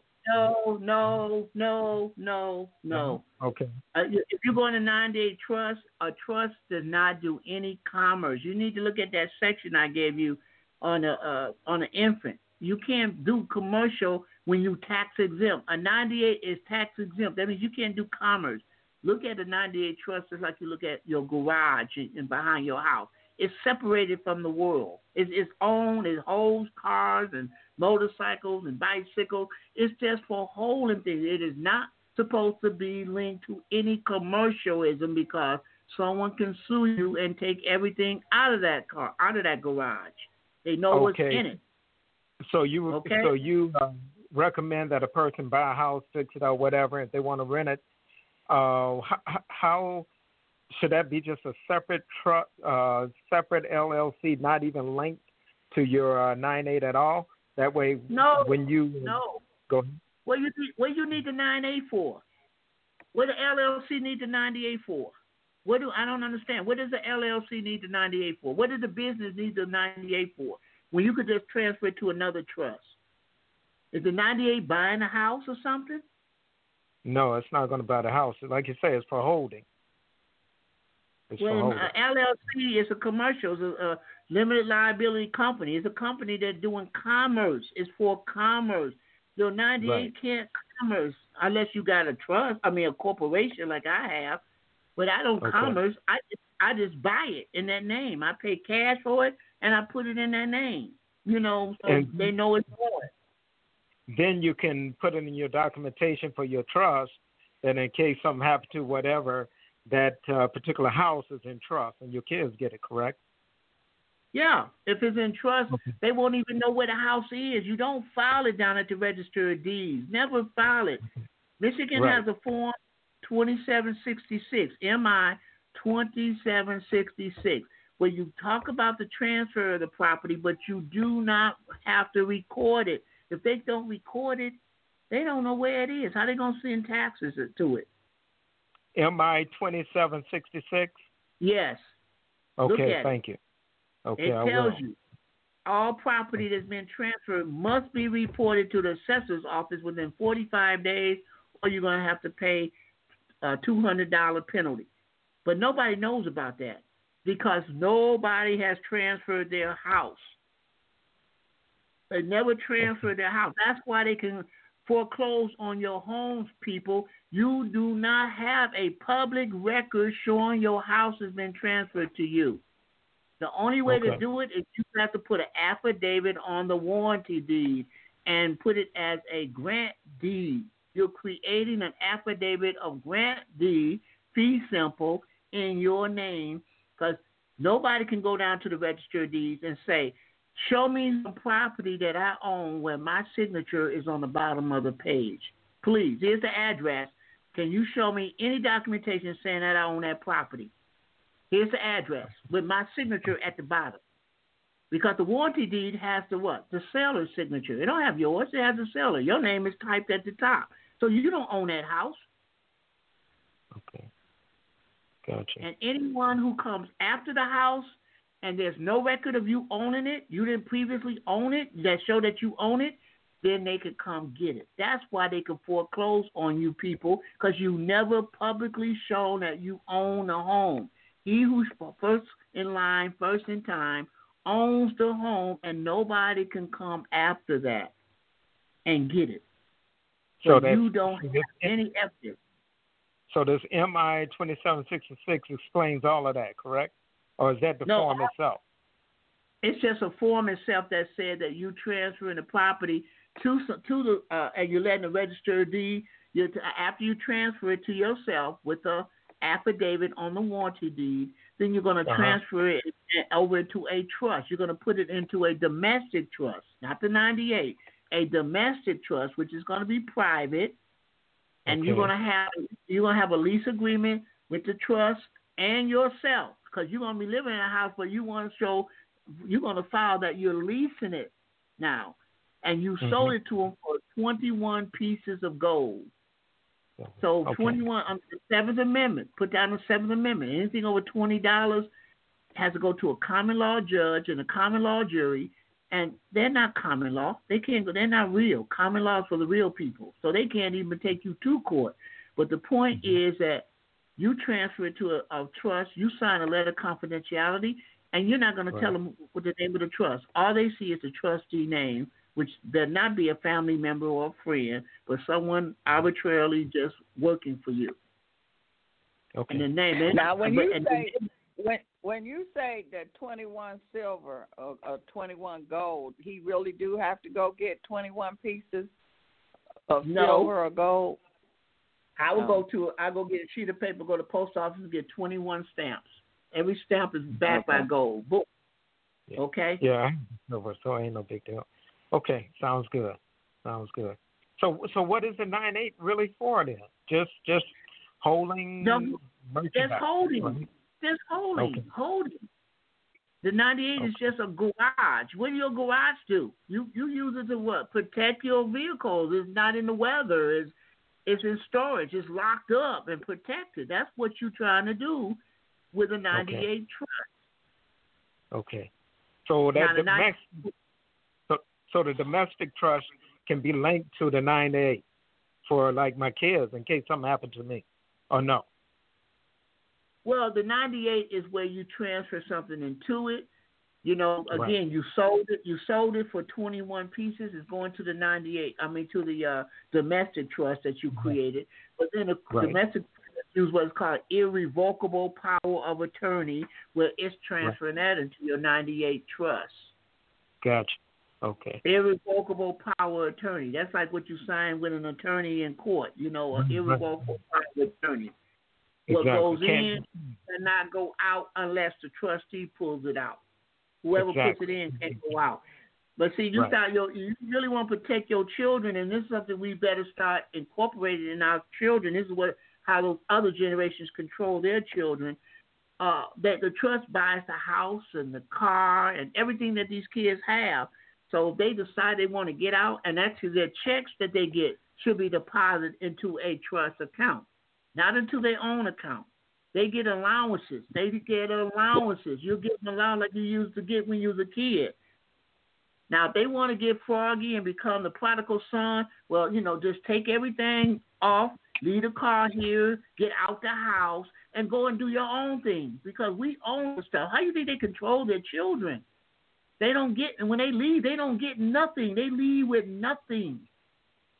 They will come back home. I guarantee you, they will come back home. Control them with the trust. The trust buys it.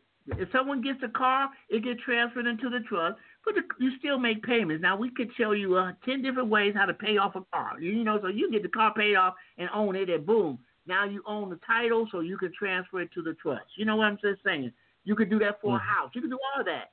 A money order, a postal. Look at Charles Booker. He tell you how to use a postal money order. Charles Booker. He has a book here. Let me show you. The name of the book is Chained to the Sky. Chained to the Sky. $21 at Amazon. Chained to the Sky. Charles Booker. Basically, very good book. He has a very good way of how to do. You could do a money order on a piece of paper, but he used postal money orders. $21 is probably the most you might get, and that'll just pay off any debt that's out there. Because remember, everything in Federal Reserve notes is not what the paper is printed on. There's no money backing it. So they can't sit there and say, oh, we're not going to take this. But the point is being, that once you got things discharged, you keep it in the trust. Kennedy, remember what's the one, Ted, I think, was in a car accident with a woman, and later on he was walking the beach with his dog, and she said, I'm going to sue you. He said, lady, I don't own nothing but this dog. So she took his dog and left. That is it. The rich people, they don't own nothing. It's in their trust. And the trust is not paying big-time taxes. Right. It's not. Right. If a 709, if you make under $330,000, they got a tax credit for $330,000. If you make under $330,000, you get everything back. Anything under $330,000, you will get back. Your tax don't start till you get up over $330,000 for the 709. But it's not in our community. How many people can say they made $330,000? Not many. Not many. So you probably have to go out somewhere where you see people that got $2 or $3 million homes and see what kind of tax. You think they filed a 1040? Be real. So please, folks. You think their house is registered at the Register of Deeds? Be real. Then people know what they own. Y'all not thinking. Think about it. What I'm saying. People who have stuff you don't know who they are. You don't know what they got. People always asking that question, and I might say it's silly, but it's not silly. But Mr. Wright, have anyone done that? That I get that. Oh, have anyone done that? Well, excuse me. I only got one question I ask you, and if you answer it, I tell you who done it. We had an election. All you all went out there and voted on the public side, public vote. Trump didn't win on the public vote. He won on what? The electoral voters. In other words, the electoral voters told those public voters, kiss my behind. I don't care what you want. We're going to put this man in. Now, my question is, do anyone out there can give me a name of an electoral voter? Nope. Then I can give you an answer. That's what I'm saying. You don't know a name of someone who made a president, and you sitting there arguing about if this process been done, and you don't know the name of this person. Don't get silly. You're getting silly, people. There's a lot of stuff you don't know, and if you don't know, don't mean it doesn't exist. We know electoral voters exist, but you can't name them. Who are they? Where are they? You don't know. I do. I got a list, but that's okay. Okay, thank you, Beth and Myron. Thank you. All right. Thank you. Thank you. I know it's kind of short. I really need to talk about this one item on bonds. Okay, insurances. People, I went to it Wednesday. We had a meeting Thursday, and you need to write this down. Surety bonds direct. Surety bonds direct. We went on there and we looked at car insurance. Let's say car. A bond is insurance, people. A bond is insurance. We went on that site I just gave you, Surety Bonds Direct. we put in $20,000, being insured up to $20,000. Now you look on your insurance policy and see what your car is being insured for, and then go online and look at it. But for $20,000 insurance, you pay $310 for 3 years. Now listen to me again. For $20,000 insurance bond, you pay $310 for 3 years. I got people who's paying $1,000 every 6 months. Come on, what are you paying for insurance, folks? Is that including collision and all of that other stuff? No, it basically insurance, because we got no fault. Your car take care of you. It's dealing with property, personal injuries. But who's to say you can't create another one? You know, you can have. What happened if your car get in an accident? And I just want to let the people know that in 5 minutes we go on. You got cut off. But anyway, I don't know. Hold on, Myron. But you can listen on the phone, and the phone is 323-642-1586. And we also have another caller. But what I was asking was, what happened if you get in an accident? Will it repair your car, or just only if you get injured? Well, I know it deals with injuries, and that's what we're looking at. Because look at your insurance policy, and what does it say? Does it have one for collision? And if it has one for bodily harm, then whatever it is, total up and make the bond for that. Whatever you got on there, just make the bond, create a bond for that cause. Now, we went to a $40,000 bond, and it cost $375 for 3 years. And so I'm just saying, people, quit listening to the General and the Lizard and paying $1,000, and that's really on the low side, every 6 months, and look at creating a bond. I mean, come on, think about it. Everyone out there, every public official is bonded. A notary pays, $56 for a $10,000 bond. So there's some damage being done. You'll get $10,000. We can file against their bonds and get paid if we get damaged. So I'm just saying, maybe we need to refocus ourselves and quit looking at the public side of insurance and go to the private side of insurance. Because they're probably doing the private side to support the public side. So whoever paid $1,000 every 6 months for insurance, I guarantee that there's a bond that's probably paying 3 years with a lot less more money. So go to that site, put your inputs and stuff, or what you want, and look at your insurance policy. Have your title with you, because you're going to have to put your vehicle and number in there and all that other stuff. But we did 2 of them, 2 different prices, 2 different cars, and one car was brand new. Jazz's car was brand new. He wanted $40,000, $375 for 3 years. So, a lot of the insurance company is asking you to put that down, a down payment. Yeah, you've only been insured. You've been insured every year. Now they want it every 6 months. You want to keep. I have been showing you how to save money. Go to the site. Come back next week and tell me the results that you received. Tell me the results. That's what this is about. Let everyone know. Okay, yeah, I went there. Because I'm pretty sure once enough people, they listen to me, they probably running over to those folks now trying to make it more difficult for you to get it. So don't keep procrastinating, folks. Surety Bonds Direct. Okay? All right, let's go to this other call. Okay. Area code 216-415.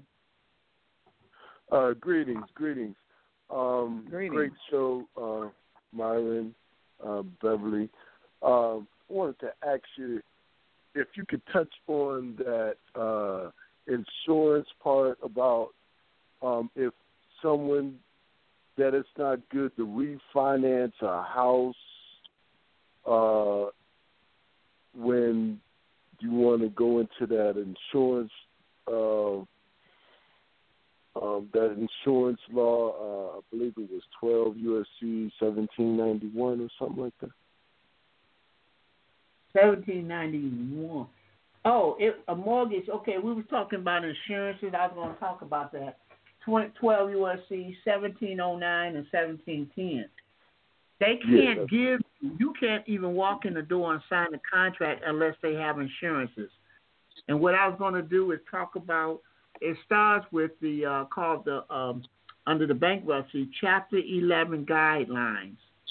And I pulled it up because I was going to talk about that. Chapter 11 guidelines. Go to the Department of Justice and type in a Chapter 11 guideline. And it gives you the operating guidelines and reporting requirements of the United States trustees. These are trustees. They are bankrupt. They are Chapter 11, and they call them debtors in possession. And if you go through, it tells you how they have to open up a debtors in possession account, that they got to report it to the U.S. trustee. The U.S. United States trustee is over the bankruptcy of those public officials.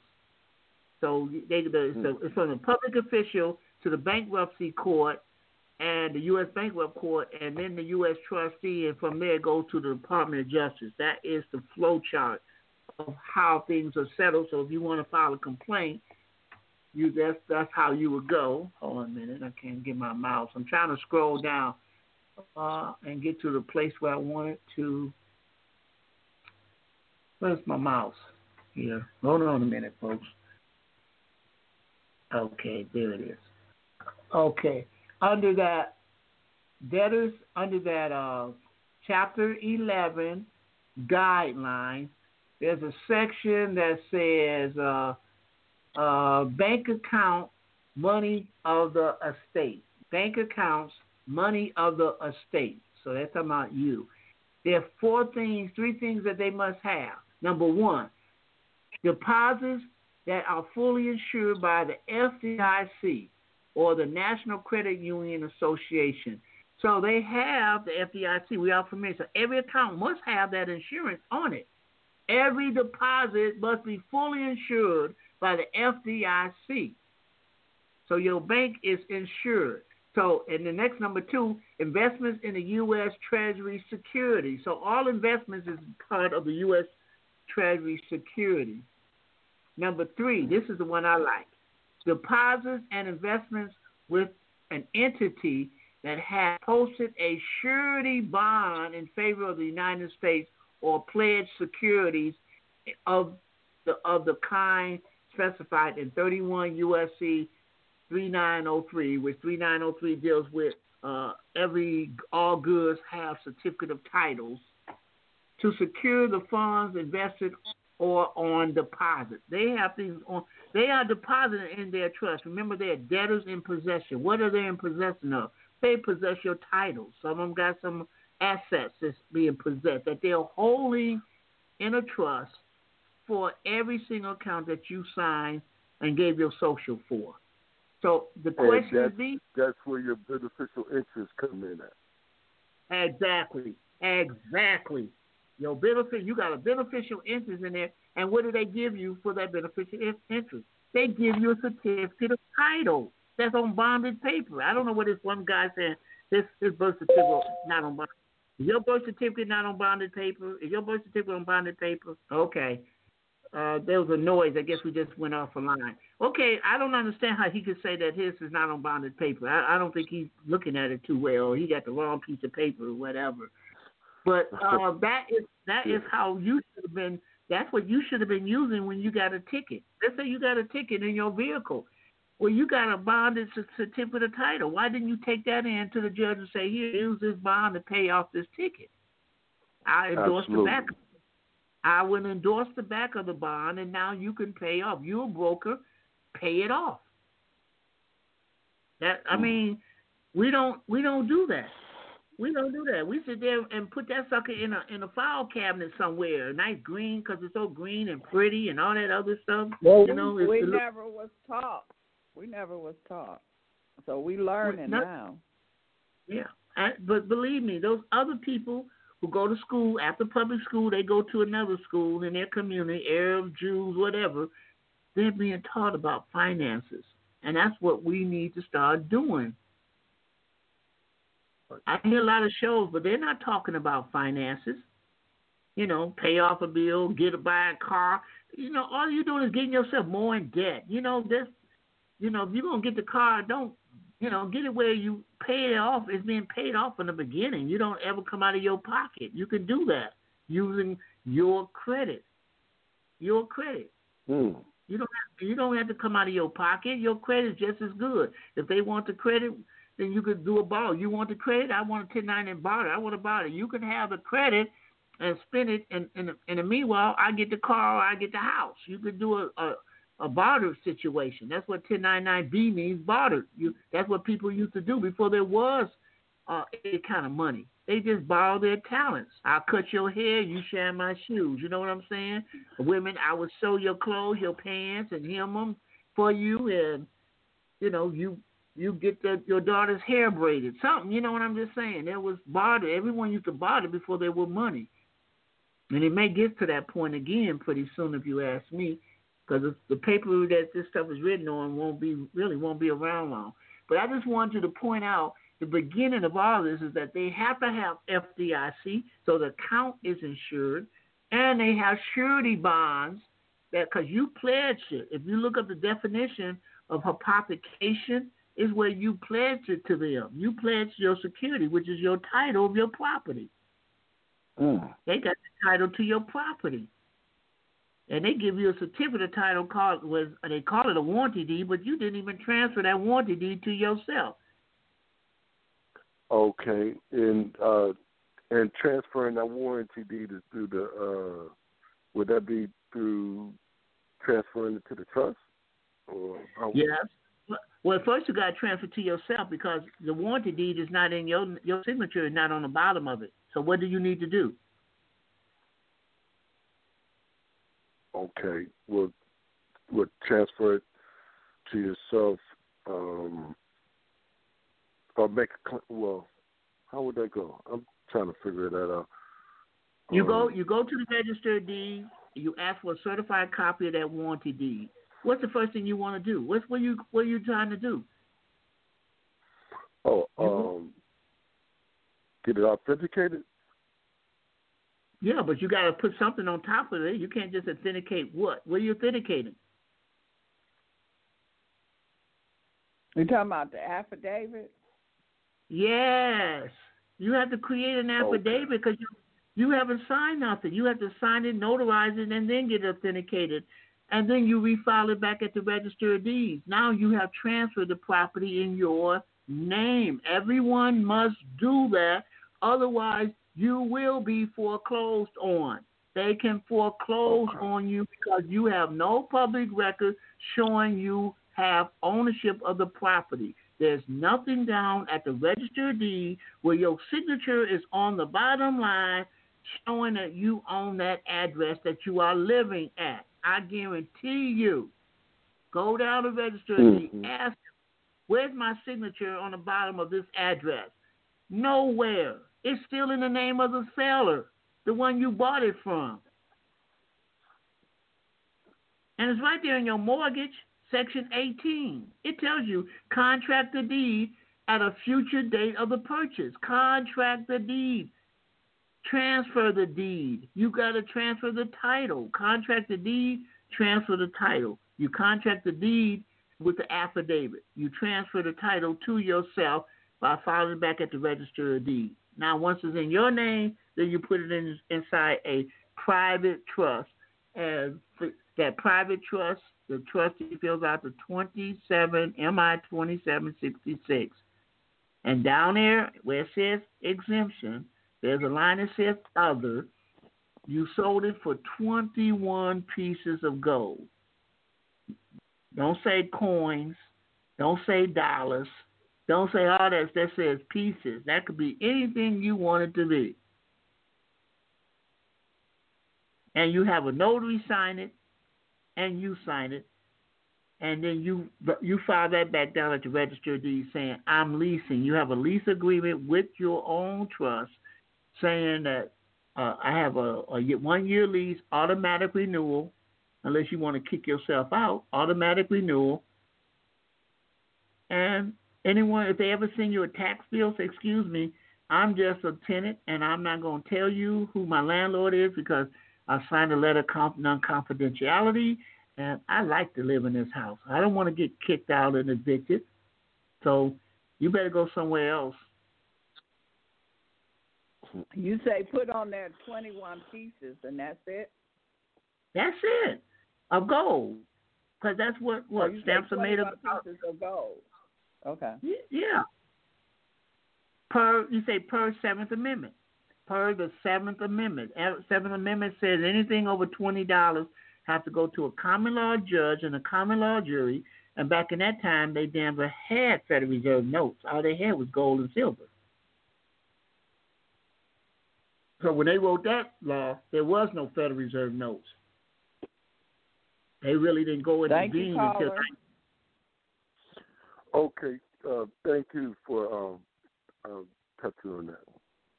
Yeah, all right. You got to look at affidavits. The affidavits creating a grant deed. You're going to say affidavit of creating a grant deed in fee simple. Fee simple means that you own it property outright.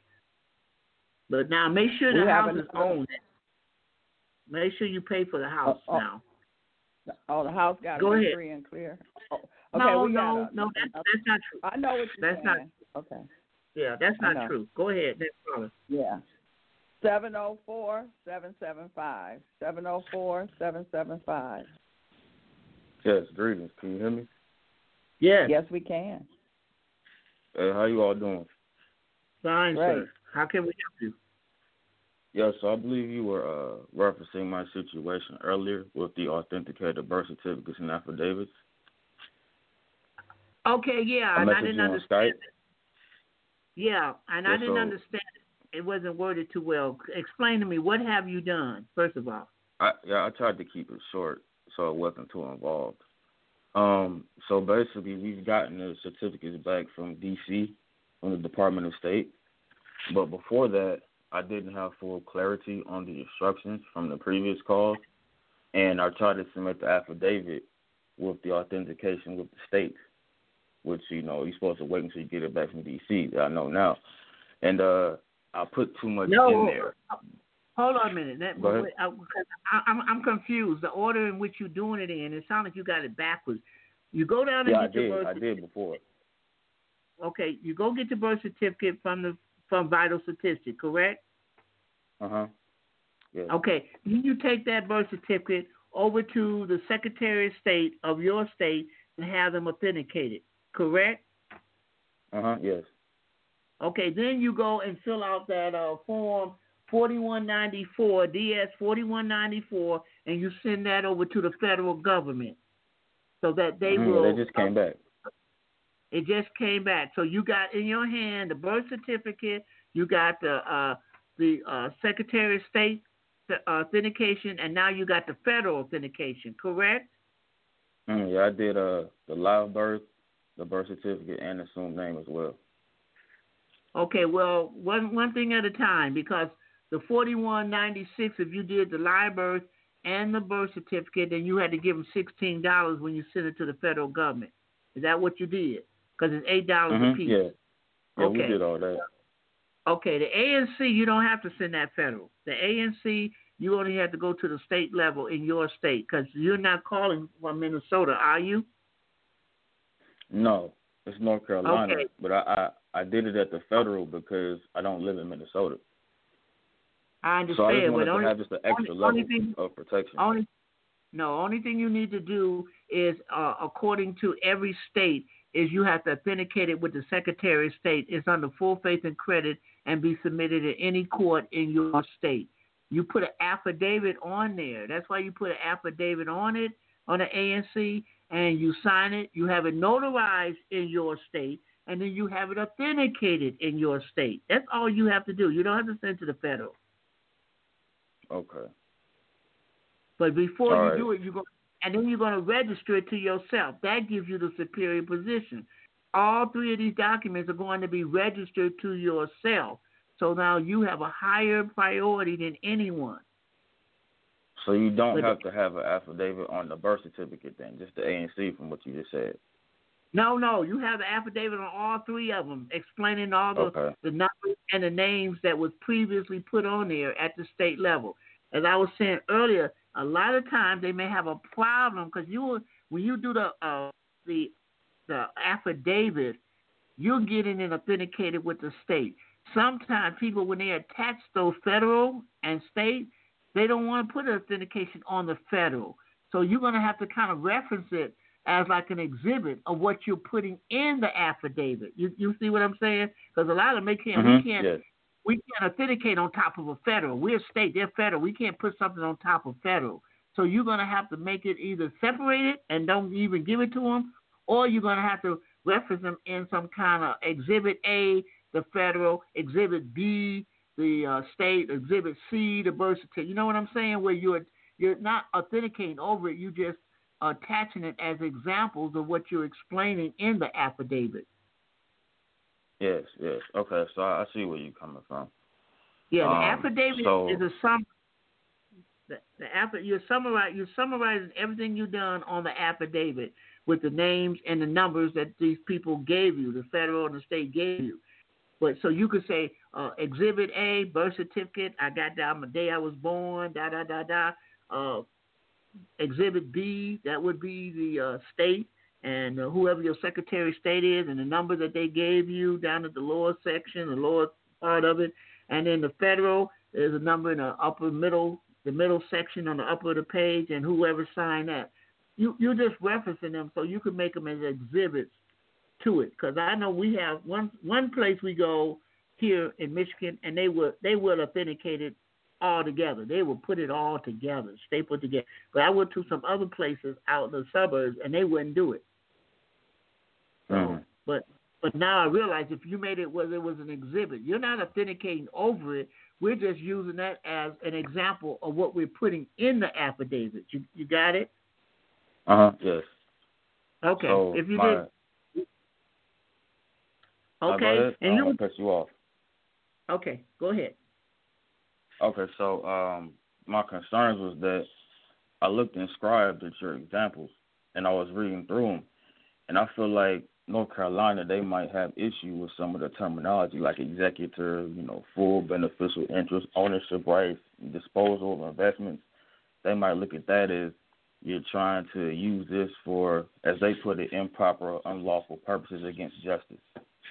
Because they've done that before to documents that I tried to, submit. They said it was against the interest of justice, and they denied the authentication. So that's why I was thinking, well, maybe I have to water down your examples, or if all this language needs to be in there, or if it's just the fact of the summary, that's all that's needed. Okay. For the birth certificate, you're standing outside yourself. It's someone other than you. You was a baby then. So we use executor here. But it could be an agent. If there's somebody who's familiar with what's on the birth certificate, is what you're saying, is recognizing everything that was on the paperwork. Someone else. You could be an agent. And every state has an agent. Every state, you are an agent of the agency that your all-cap name is. If they don't recognize it, then they deliberately try to make you stupid. But your name is an estate. And that's the definition I gave earlier of every infant is an estate, a decedent of an estate. You are an estate. An estate, a valid estate under the canon laws 2024 must have an executor and it must have an agent. Now, they can't argue canon laws. That comes from the Pope. So these are laws you could throw in there and say the Pope said every estate must have an executor to manage the estate, and they must have, number 10, a Roman numeral 10 on 2024, that it must have an agent to do day-to-day operation. So if they don't want, I don't know why they would try to say that you can't be an executor, but then I announced that I was because I quit as an agent, but I announced that I was now the executor. I don't care whether they recognize it or not. But the point is that you let them know that you could be, if you don't want to dumb it down and be the agent of it, and if you type in registered agent, you would probably get your job description and everything about you have a registered agent in North Carolina. So you type in registered agent. If they recognize an agent, to be the agent. You understand? Be an agent. Then they can't say you're trying to do something that you don't want to do, that you can't do. And all you're doing is recognizing, acknowledging what's on the birth certificate. That's what you're doing. And you become genuine under the federal rules of civil procedure number 44. Once you get it back from the federal, you're genuine. And they don't have no question about it. Now, the affidavit, that's something you just want to put on there saying that I'm recognizing all the things that I've done before. And I could recognize it as an agent. I can recognize it as an executor. Whatever you think they're going to accept, that's who's doing it. Now, the birth record, that is an affidavit of life. That's your life, because that was at the county, and that's when you were born. They filed it at the county and the hospital, and that's proof that you was alive when you were born, and they put it in the hospital records. Now you could be that and put your picture in there, you know. I put my picture in both. I put my picture in both of them, and believe it or not, it helped me get a passport. My birth certificate. I don't have a driver's license or a state ID, so I was getting a passport, and I put my authenticated birth certificate that had my picture in it. And 3 weeks later, I got my passport. The clerk gave me a hard time, but the supervisor heard me and said, "Look, just submit it in and let them tell him no. It's not up to us to decide. Submit it to the Chicago. I think that's where we get our passport from, and let them say no." Well, they didn't. They didn't. Caller, so I don't know what do you have another question, caller? Yeah, I just wanted to make sure I was clear. So basically what you're saying is the birth record should be as you speaking through the affidavit, first person. And then for the birth certificate, you should be the agent or third person. Exactly. There you go. Okay, and the same for the ANC, right, as the agent? Yeah, that's like a business. You got a business that you created in there. But that business was in Minnesota, so you need to put an affidavit on top of that business in Minnesota because the Secretary of State already gave you a registration in Minnesota. You just want to get one in North Carolina. So you're going to do another affidavit, sign it, notarize it in North Carolina, and then have it authenticated in North Carolina, and then you register it to yourself. Okay, and the affidavit, they're supposed to be registered in the same envelope with this corresponding certificate, correct? With what certificate? Or are they supposed to be separate? Like, are the certificates and this corresponding affidavit should be in the same envelope, right? When you register them? When you register them, you scan them all in, because you might have to print them up later. But you scan them all in and you put them in an envelope. Put the registration number on the upper right-hand corner of the affidavit because you can't mark on those authentications. You can't do any markings on those authentications, but you created the affidavit. So you could put your registered number in the upper right-hand corner of the affidavit. All right. Because and when you run it, go ahead. Yeah. The reason for that, if anyone asks you for any of that information, now all you got to do is give them the affidavit. You don't have to give them all that other stuff. Everything is on the affidavit. You summarize it on the affidavit. Give them that. They want to see all that other stuff, pay me $10,000 because I got to break the envelope and everything. But right now, you just got the affidavit. They got the names and the numbers, so they can call it in and verify that this was filed. That's all they can do is call it in and verify it. Why you need to see the originals for? Okay. And when you run it in the paper, you just use the registered mail number. That's it, right? I don't even use that. That's too much writing. They say registered ANC, registered birth certificate, registered assumed name. I ain't got to give them nothing. That's too much. That's gonna cost too much. Okay. So I think that's pretty much it for now. Yeah. I feel like I'm pretty clear on it. All right. Thank you, sir. All right. Thank you. Yeah. Anything else, you can Skype me. Now I understand what you was talking about. I didn't know it was so confusing before. Okay. We got 346-777. 346. Good evening, Mr. Myron. This is my first time as a caller, and I was listening to your information on transferring titles back to yourself for your home. And my home is it's about to go into foreclosure within a matter of weeks.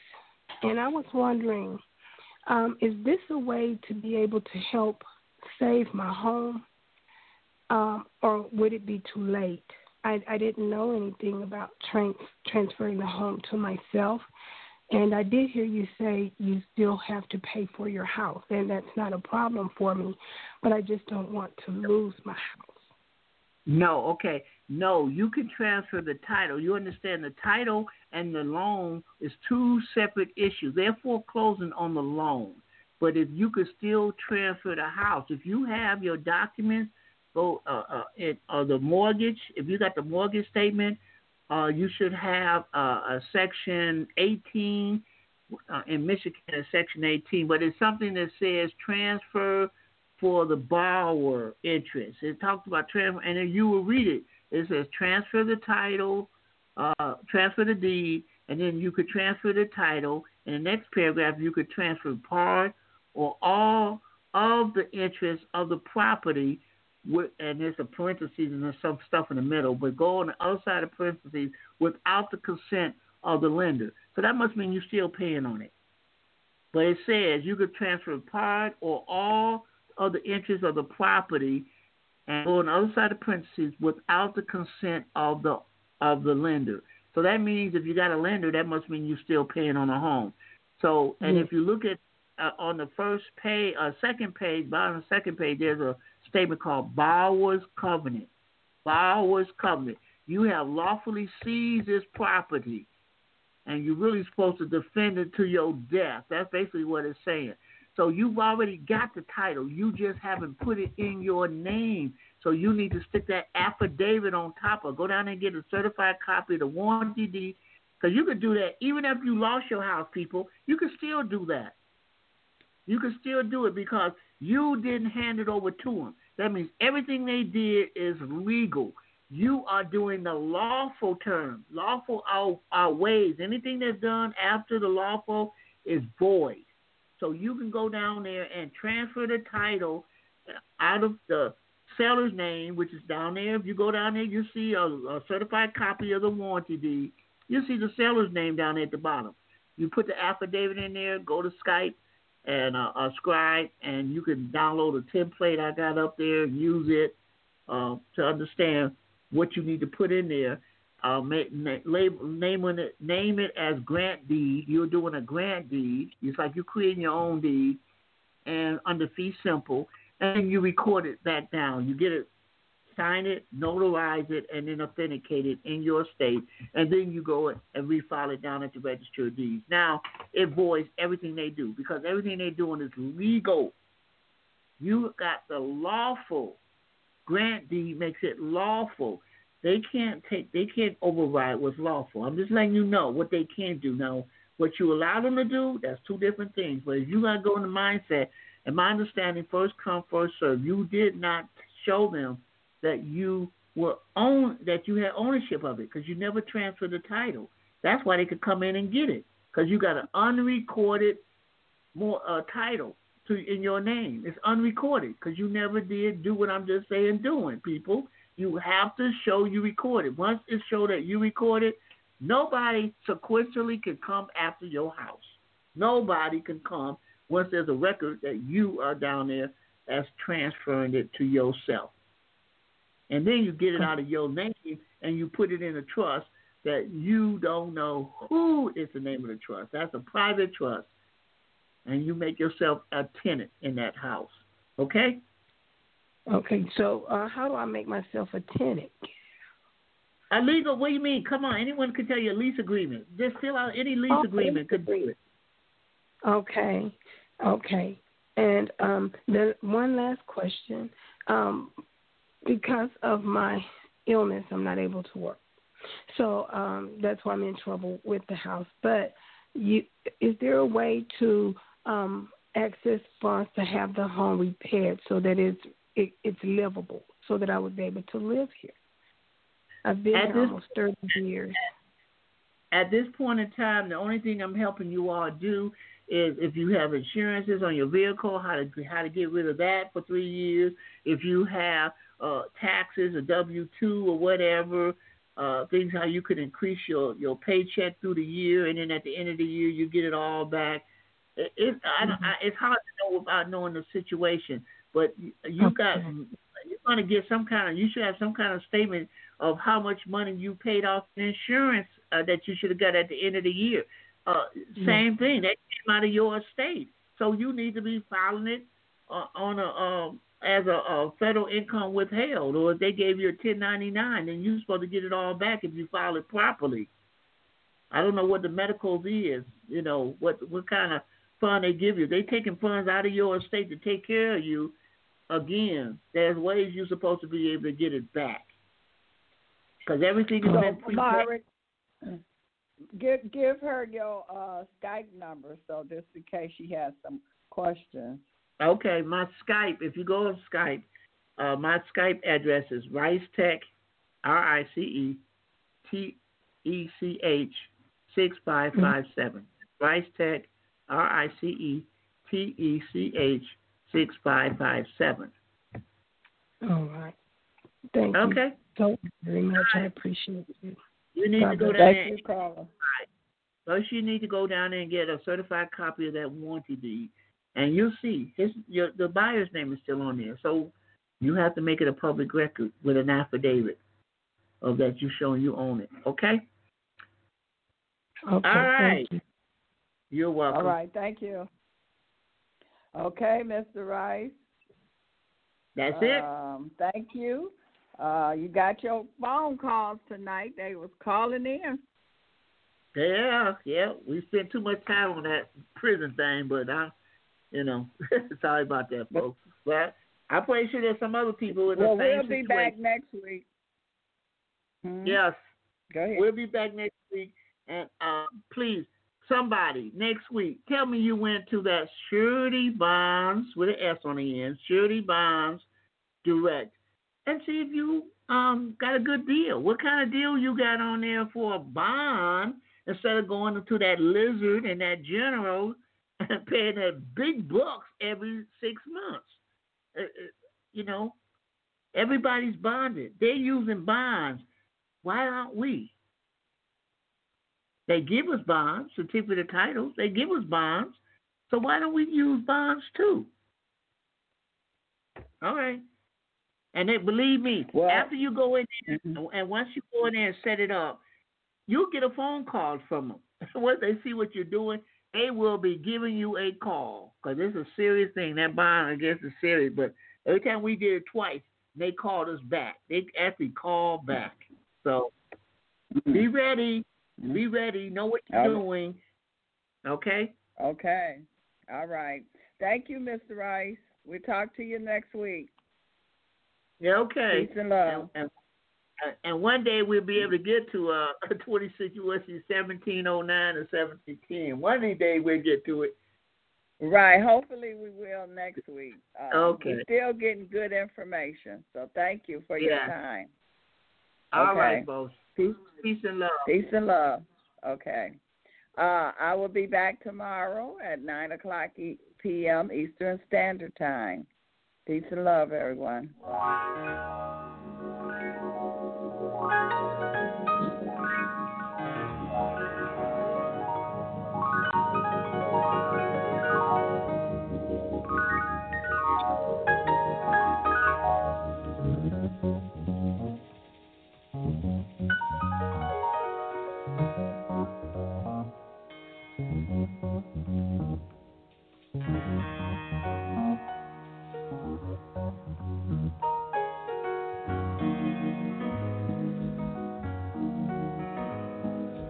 Wake up, everybody, no more sleeping in bed. No more backward thinking, time for thinking ahead.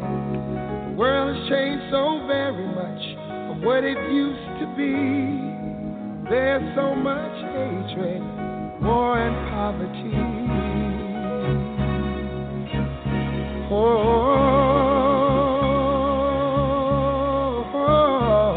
Wake up, all the teachers, time to teach a new way. Maybe then they'll listen to what you have to say. They're the ones who's coming up, and the world is in their hands. When you teach the children, teach them the very best you can. The world won't get no better if we just let it be. Na na na na na na na. The world won't get no better. We gotta change it, girl. Just you and me. Wake up, all the doctors, make the old people well. They're the ones who suffer and who catch all the hair. But they don't have so very long before their judgment day. So won't you make them happy before they pass away? Wake up, all the builders, time to build a new land. I know we could do it if we all lend a hand. The only thing we have to do is put it in our minds. Surely things will work out. They do it every time. The world won't get no better if we just let it be. Na, na, na, na, na, na, na. The world won't get no better. We gotta change it, girl. Just you and me. Yeah. Change it, yeah. Change it, yeah. Just you and me. Change it, yeah. Change it. Can't do it alone. Can't do it alone. Need some help, y'all. Can't do it alone. Can't do it alone. Yeah. Yeah. Wake up, everybody. Wake up, everybody. Need a little help, y'all. Yes, we do. Need a little help. Say it, boy. Need some help, y'all. Change the world. What it used to be. Can't do it alone. Can't do it alone. Need some help, yeah. Need some help, yeah. Wake up, everybody. Get up, get up, get up, get up. Wake up. Come on, come on. Wake up, everybody. Teach a new way. Maybe then they'll listen to what you have to say. Wake up, everybody. No more sleeping in bed. No more about to thinking. Time for thinking ahead. Come on now.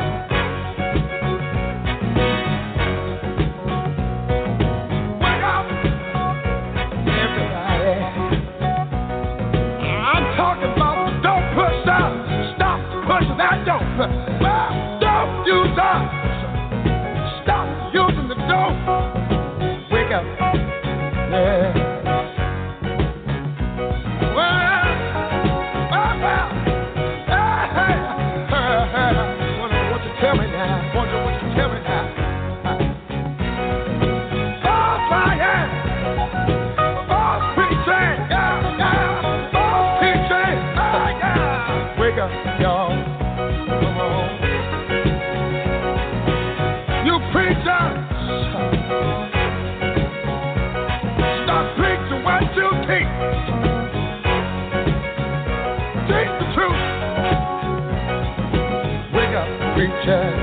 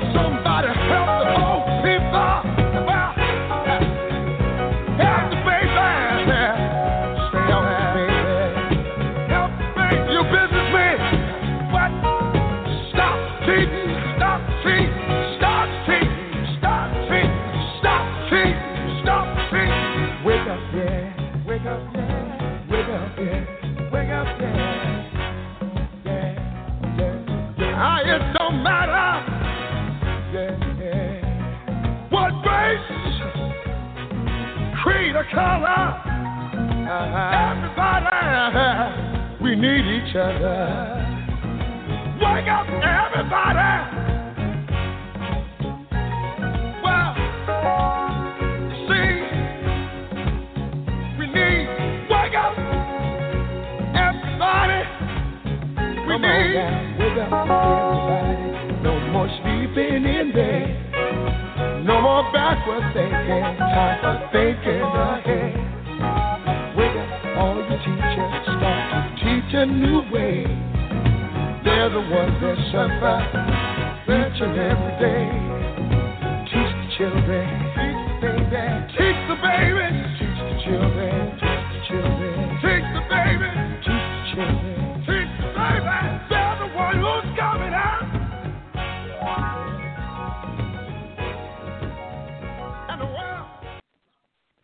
If you're looking for COVID-19 testing, look into Quest, the lab that's processed over 25 million tests and counting. You can get the same test hospitals use without a doctor visit. Simply order online, select from drive-through or at-home options, and get results sent securely to your phone or computer. It's experience and accuracy you can trust from Quest, the largest medical testing lab in the country. So order today at questcovid19.com. That's questcovid19.com. Making the world healthier, safer, and more efficient. That's the mission for IT professionals at Leidos. And right now, they're looking for the next generation of innovators to help transform the business and change the future of work. Excellent pay and sign-on bonuses available. Security clearance required. Put your software skills to work with Leidos. Learn more at leidos.com/PHX2. That's LEIDOS.com/PHX2.